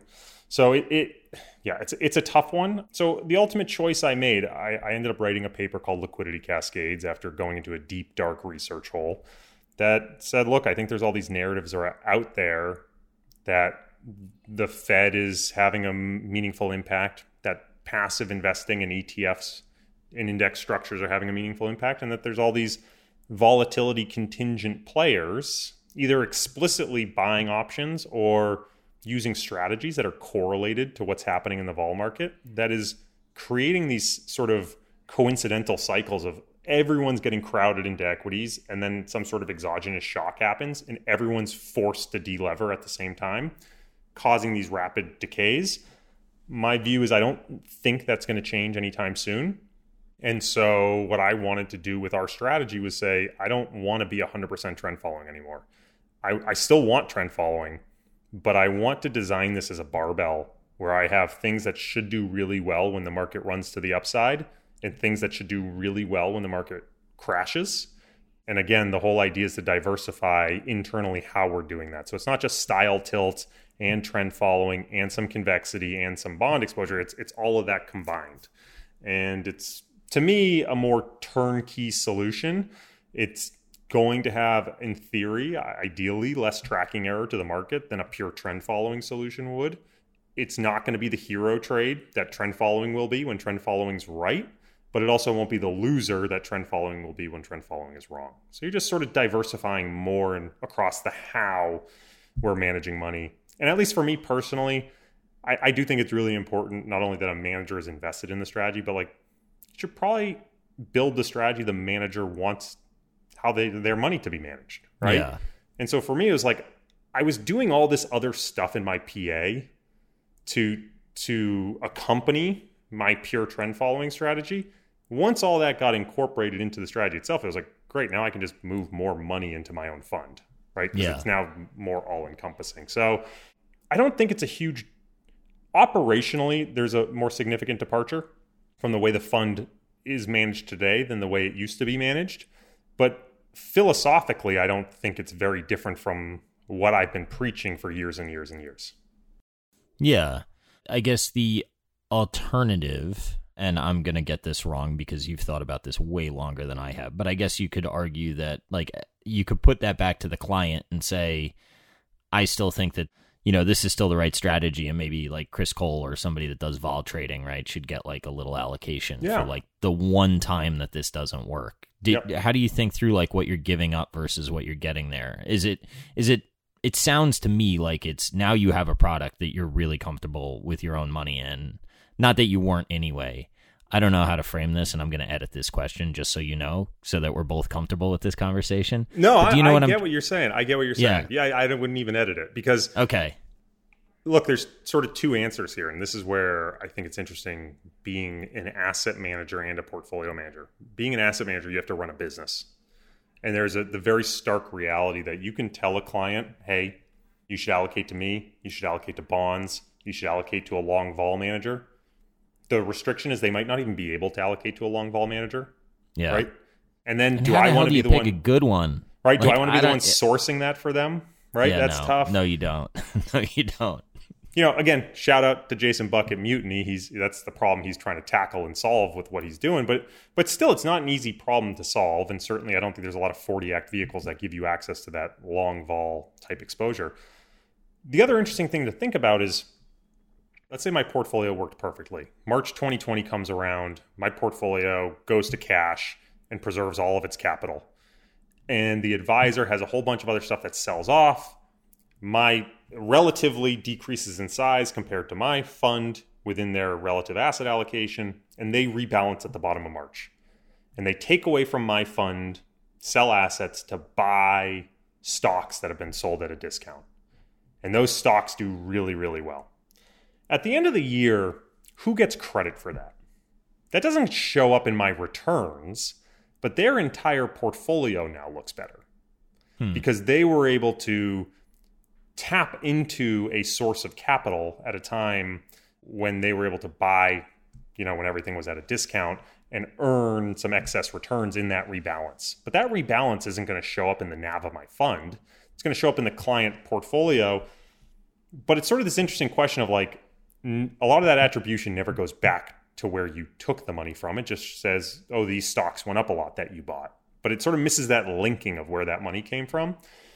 And so that's another like big frustration when you manage a strategy like this that's supposed to preserve capital is preserving capital, I think in those situations is most valuable when you then redeploy the capital as a liquidity provider. And again, just as running an asset management business, unless I tell all my clients, hey, sell my fund today to rebalance your accounts, some of them might not. Yeah. Right? No, man, I think that I do think you're doing the right thing for your clients because I've talked about a manager that I had to sort of move on from. And I think part of the part that I need to own about that relationship not going well is I allocated too much to them. And I, at the time, probably didn't know the right questions to ask to allocate a little bit less. And I maybe didn't understand their strategy well enough. And I think that there's a lot of clients out there that are, could benefit from a more holistic strategy instead of having to know to ask those questions. One of the things I go back to a lot with our strategy design is just saying, let's assume I'm completely full of shit. Which, by the way, I recognize I am very good at doing a lot of research and then convincing myself that research is right and then convincing a lot of other people that research is right. I have the unfortunate ability to be convincing. But I think it's worth saying, no, Corey, let's assume you're full of shit. Would you still want to own this portfolio if you're completely full of shit? And I go, all right, so what I have basically is some momentum exposure in my equities. The other half of the portfolio, I'm leaning into strong balance sheet names. So I'm pairing momentum and quality as factors. I am then buying some out-of-the-money call options. I'm buying some out-of-the-money put options. I've got a little bit of trend following to manage my beta. And then on top of that, I'm layering on some treasury futures to get sort of a secondary source of return. And what I think over the long run is some beneficial capital efficiency and leverage that now we actively manage that second part there with some tactical signals. But like at the end of the day, is that a bad portfolio to own, even if I'm completely wrong in my thesis that the market's going to continue to be weird and we're going to continue to experience more upside and more downside than we have before? I don't think so. I'm biased, but I don't think so. So we just took a bathroom break, and the only reason that I'm announcing that is because if you're watching on YouTube, it's not that my face just magically shaved itself. So that happened, and it was an electric razor. It wasn't a full-blown shave, but you guys don't need to know that. Who cares? Anyway, now that we're back, I'd love to delve the things you do for YouTube. Dude, it's totally you want different. everyone for that, hit the like button. That's right. Smash subscribe. That like button. Yeah, that's right. Also, subscribe to that pirate stuff, man. That stuff's good. What is it? It's Pirates of Finance, right? Is the actual. Yep. It's great. All right. So tell me why markets are going to stay weird, and why weird is the right word. Yeah. If you don't mind. So this word weird, I think I keep using it and have used it in a lot of conversations because I think it echoes the sentiments when I talk to a lot of people who are operating in markets, right? GameStop. This whole thing is weird, that was right? Weird. March 2020 was kind of weird when you think about all the things and the way they unfolded. Quantitatively, the way I would sort of say have markets been weird is I look at how often extremes are being made, positively or negatively. Okay. Right. So you might say, how fat-tailed are markets, right? Yeah. Okay, and that makes when sense. Markets are more fat-tailed or they're getting more fat-tailed over time, it means you're going to see more extreme events with greater frequency. And so one of the things we can show quantitatively is that if you were to try to sort of use all the historical data of the S&P, starting in, say, 1995, and estimate how fat-tailed markets are, you'd come up with a number, right? There's just a number that says this is our estimate, and ignore what the number actually means, but there's a number. And then let's say you went to 1996 and recalculated it with the new 96 data.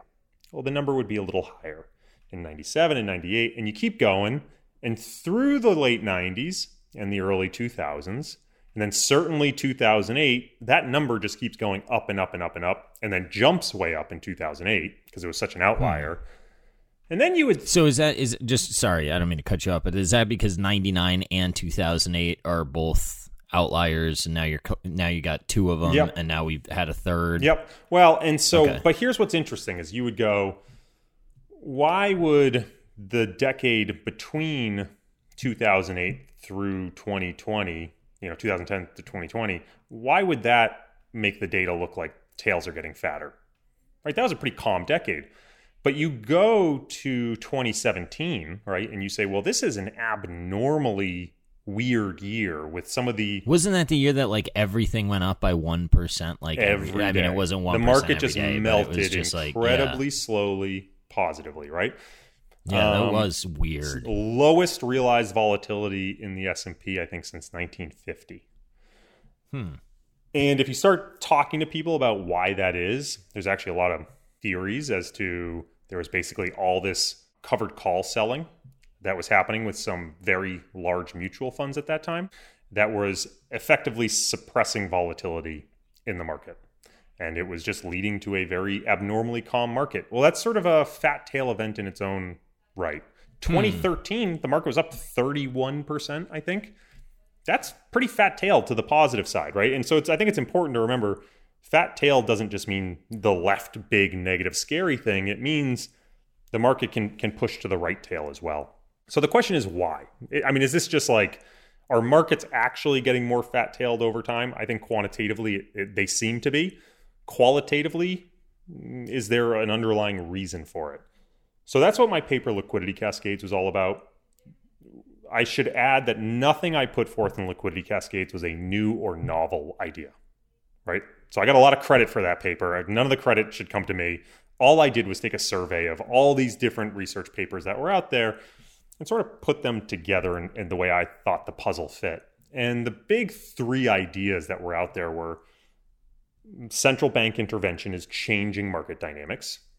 The other one was the rise of passive investing. And so Mike Green has obviously been on the vanguard of that. Pun fully intended, by the way.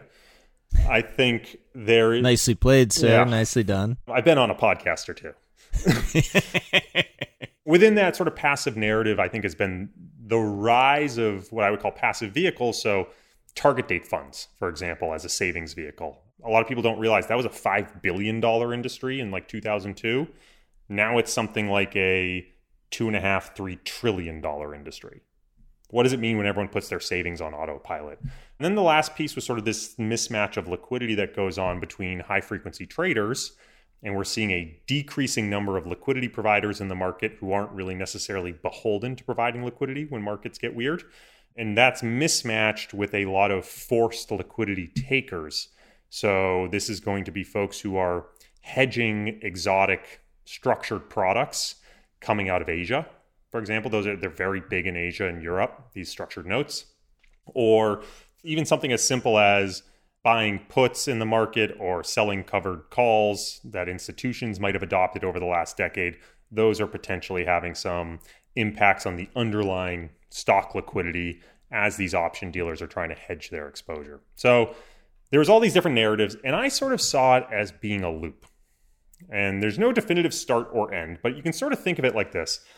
Let's say central banks start to intervene, and the primary mechanism of intervention is reducing the discount rate, right?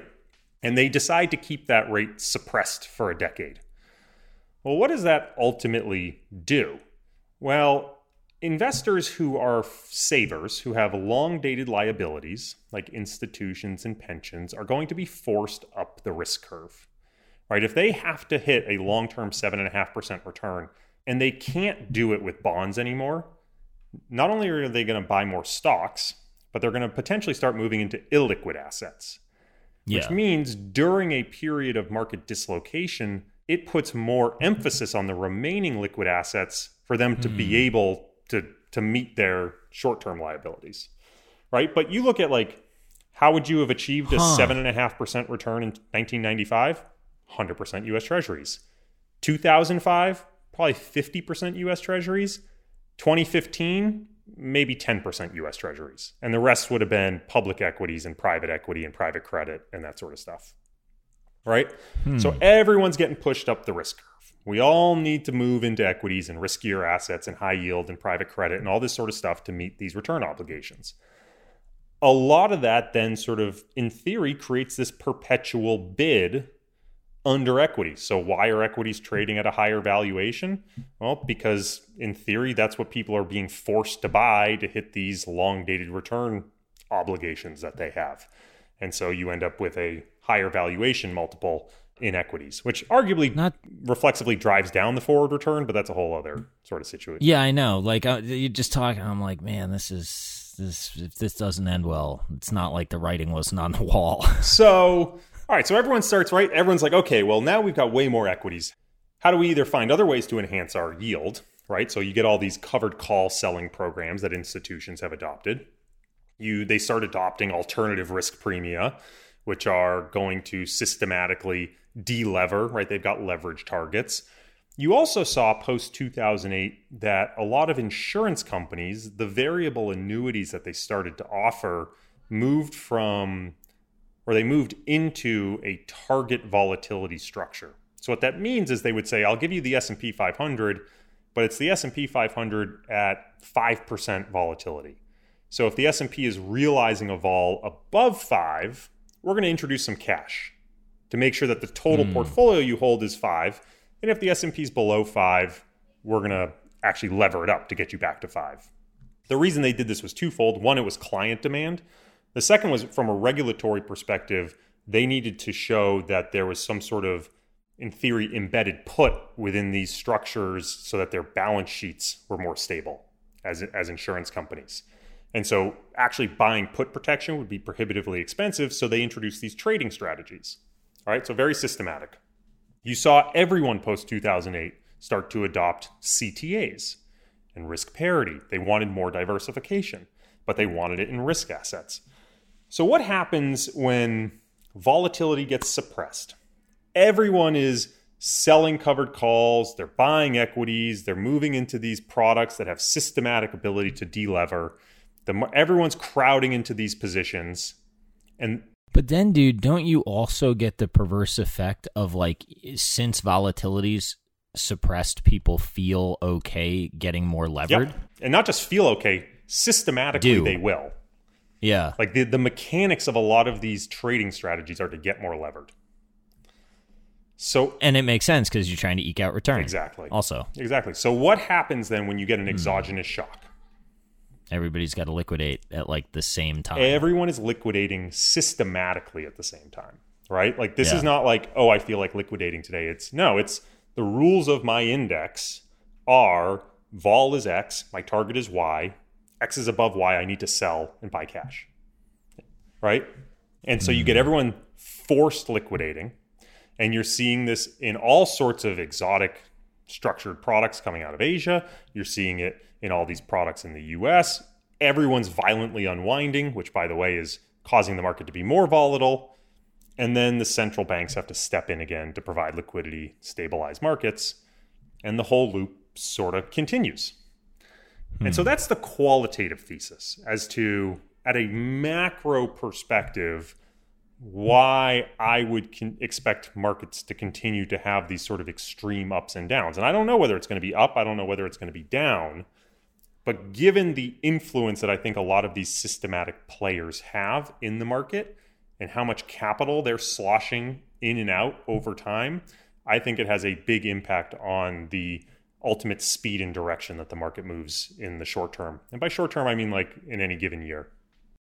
You know what's so perverse about all this is, like, there's an argument to be made that the game to play in that, if you're willing to accept the assumption that the intervention can stave off catastrophe, is just like buy the shit out of levered equities. You nailed it. So this is the exact conversation I've had with people. They go, okay, so what's the optimal answer? I say, well, it sort of depends on what your belief in this is and how confident you are in that narrative. But if you believe there's a Fed put, buy levered equities and then buy whatever hedge you need for hedging the Fed not stepping in, which might be maybe the Fed steps in and they break the dollar, right? So maybe you buy currency vol or whatever it is. Or Bitcoin. Oh. But you didn't hear me, did you? No, I didn't. I said or Bitcoin. Or Bitcoin. Or Bitcoin. You know, whatever it is. Yeah, there you go. Light the podcast on fire again. But I think, you know, I think the sort of the... That's wild. I mean, I guess it's stuff that I've thought about and stuff, but hearing you talk through it, right, and just like having the conversation. Again, I don't know. I don't want to say it's like scary, right? But I'm very good at convincing people of things. So this might be entirely bullshit, but here's what I would say. Everyone has sort of accepted GameStop was a gamma squeeze and a short squeeze in one, right? That these investors used options to force option dealers to buy the underlying stock as a hedge, which forced a bunch of shorts to unwind their position. That's sort of like the commonly accepted narrative. I think it's questionable, but I would just argue those same dynamics are happening at a macro level in an uncoordinated fashion, right? They're not all talking to each other saying, oh, let's all buy equities to drive up equities. What's happened is you've gotten coordinated behavior because of what market participants are asking for, what they're demanding. And so you have this coordinated behavior of all these sort of, in theory, uncoordinated participants. But in many ways, I think it's that GameStop saga is just a microcosm of what's happening at a more macro level. I got to think about this, man. But this is like, my gut says like you either, I either carry some sort of insurance perpetually, but I don't really like the drag of that. But for some reason, my mind's okay with the cash drag that's about to come out of my mouth, or like I carry some cash, you know, like when sort of as things reflate, I sort of like go to cash and then just kind of wait again. Right. I mean, I understand that if that doesn't sound sound to people, but I'm telling you, I've thought about it for 2 minutes, so give me a break if it's not. But like, I can understand why people say that. There's a guy, I think it was T. Rowe Price. I know it was on Wealth Track. I think he was from T. Rowe Price, and he was making the argument that long short's the new 60-40. Yeah. And I kind of wonder if there's some, I mean, like if your theory is right, I kind of wonder if that's the way you hedge some of this. Well, like, I don't know. Let's use some really simple math, right? I mean, just as another example. Let's say you think stocks are going to return 5% and bonds are going to return 0. A 60-40 is going to have a 3% return expectation. Yeah, you got to lever it. Right? But even if let's say you don't lever it, why couldn't I say I'm going to buy stocks and then burn 2% in put options? I end up at the same expected 3% return, but I'm going to have something like 95, 98% stocks and 2% put options. Right? Like, why is that not a viable alternative in this environment? To a 60-40? To a 60-40. And as it turns out, and we actually did an episode on Pirates of Finance on this, like the return profiles look very similar to each other over the last decade. And so I just think it's one of these situations where, again, I'm biased. I got to rewatch this. I remember this episode, but I don't think that I was maybe I'm just listening more attentively now. But yeah, I got to rewatch this episode. So I'm biased, but I think it's about diversifying your diversifiers, right? Yeah. I don't know what path the market's going to take, but most risk management approaches are highly path dependent. And so if you're not confident in the path the market's going to take, why wouldn't you diversify sort of paths you're protected over? I don't know, but I generally kind of agree with. I don't know.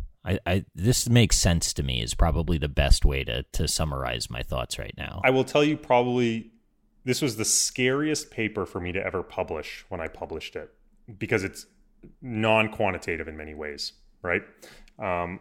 And as a quant, you're typically looking for a big depth of history, but the argument here is this is an emergent phenomenon. And so the argument hinges on a breadth of data, not a depth. And so I was very uncomfortable publishing it. I actually secretly floated it out there to about 50 different people to get feedback. And I think the worst feedback I got was, yeah, this makes sense to me. And I don't, right? Like, and that's scary to me. I hope I'm wrong about this, because I think it implies something very scary about market structure and the way the system is set up.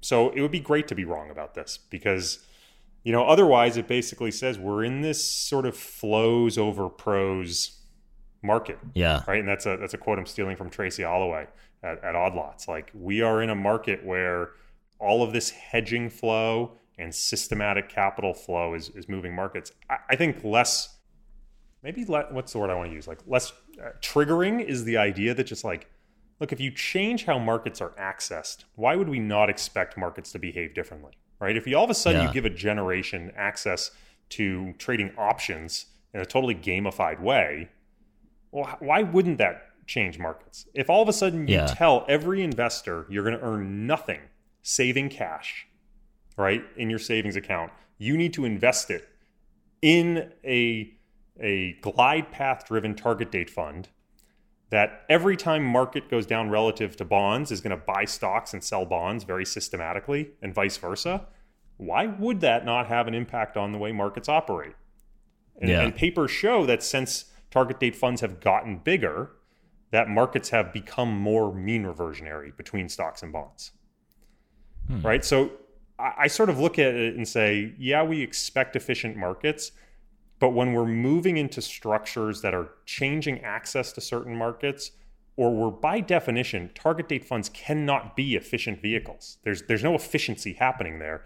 If they become large enough, they can actually become sort of the whale that's changing the tide and the current of the waters it's swimming in. Yeah, I mean, this is along the lines of what Mike Green talks about, right? Yeah, absolutely. Maybe not exactly, but somewhat similar. So, one of Mike's arguments, for example, is, look, old mutual funds in the 90s would have held 2, 3, 5% cash. You look at a modern day ETF, it's going to hold 5 basis points of cash. Yeah. So what happens if, ignoring his whole argument about active to passive, what happens if I just move everyone from a mutual fund that held 5% cash to equivalent ETFs that are now managed much more efficiently that have 5 basis points? Now you got a lot more buying. You might say, just structurally. Yeah, 4.95% cash. Can that really make a big deal? Well, there's a paper that came out this fall that argued every dollar of buying pressure into the market drives the market up $5. Huh. That's sort of the idea is that's like, how tight the supply demand is? That's the sort of the inelasticity. Now, that's a long-term average, right? So the problem is, well, maybe it's higher now, or maybe it's lower. But if you say, okay, over the last decade, we've moved all this money from sitting in cash to increasing the demand for stocks. And there's the supply hasn't changed much. In fact, arguably the supply has gone down because of buybacks and fewer IPOs. But you're increasing the demand because we've moved from vehicles that held more cash to less cash. Well, that's a good reason why valuations might have structurally gone upwards. Yeah. Huh. I'm speechless, man. But this is fascinating. Well, these are the things that haunt me at night lately over the last year, and I don't have any good answers. I think that's probably the most frustrating part. Is I just go, there are a lot of that's interesting. Yeah, it is. I mean, I feel it in my own life, right? I need some yield because I need to eat today, And like, where did I go to get yield? Cigarette companies. Right. Because at one point, Altria was looking at, the pandemic seems to have sort of reintroduced people to sticks, which, is not great, but I can't change the world. And, I was getting like a look through yield north of 8.5. And it's like, okay, well, in a 0% world, yeah, I've got some risk that there's certainly terminal value risk on this asset. And somebody could say, well, you're definitely, I've talked about overweighting future cash flow and discounting terminal value risk, and it's something that I'm going to have to monitor. But that's a risk that I'm more willing to take because I'm not getting yield anywhere else. Right. And I look at the relative value of the dividend yield on that asset, like Altria specifically, but also Philip Morris. And it's like, I don't know, I'd rather own that than a bond. So you want to hear a funny anecdote. So this, in Japan in the early 2010s, I think it's the Japanese pension, and I'm blanking on the actual name of the massive pension there, effectively came to the same conclusion that they're like, we need yield. How are we going to do this without bonds, right? Because Japanese government bonds aren't yielding much, and they're looking at sovereign bonds around the world. They decided to start buying this quality value dividend portfolio in a systematic fashion. The problem was they were buying in such size that after sort of the first quarter, everyone went, we know sort of the strategy they're running. Yeah. And we know what stocks they'll be buying next quarter. And they started just front running them in a way that made the value stocks no longer value. Sure. So it created turnover in this massive Japanese pension, like government pension, that actually was like blew up the cross section of stocks. You remember back June last year where we saw like those couple of days of value and momentum went wild. Yeah. The market was like flatlined, but all of a sudden value spiked and then crashed. And like, imagine that happening like every quarter for like a year in Japan. And that's exactly what happened. Because of this weird pursuit for yield drove them towards this dividend stock strategy that everyone learned about and was front running. Huh. As I articulated what I did, I have Buffett's last letter like resonating in my head that says the answer is to just accept less yield but not take more risk. But, but sorry. What's funny about that is the answer everyone should have. But it's an unacceptable answer for most institutions that have a... And most people, most people don't have enough money to retire on 1%. Absolutely. But for like big people moving money around, institutions for sure cannot accept that answer. It is hard for them to go back and try to lower that discount rate, and it's very hard for them to get more money put into the pension from the company, right? Yeah. These things are a massive liability. And so they're just sitting there going, all right, we got to hit this discount rate, and we need some actuarial answer that'll get us there. All stocks, baby. Yeah. Well, I mean, it makes sense. I see it in my own life. I mean, if rates were 6 or 7%, then maybe although I don't know, if rates are that high, then maybe I never get enough motivation to do this podcast. That's so right. I'm glad that maybe this will be personally. At the end of the day, a couple more episodes, get yourself a nice sponsor. This will be your high yielding asset. Well, that would be kind of dope. I don't want to sell out to a product that I like whore myself out to. I want it to be the right fit. Well, it could be perhaps some sort of shaving instrument. Yes, that's right. Yes, an electric razor. Yeah, perfect for the bathroom breaks. Exactly. It's been fun to do. I don't know. I hope it can continue.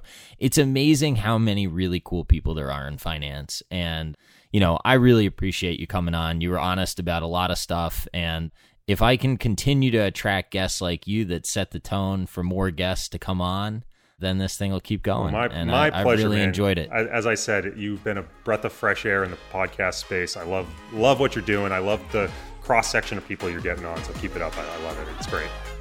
I will do, and until we talk again, enjoy the Caribbean. Thank you, sir. Enjoy Florida. All right, man. Talk soon.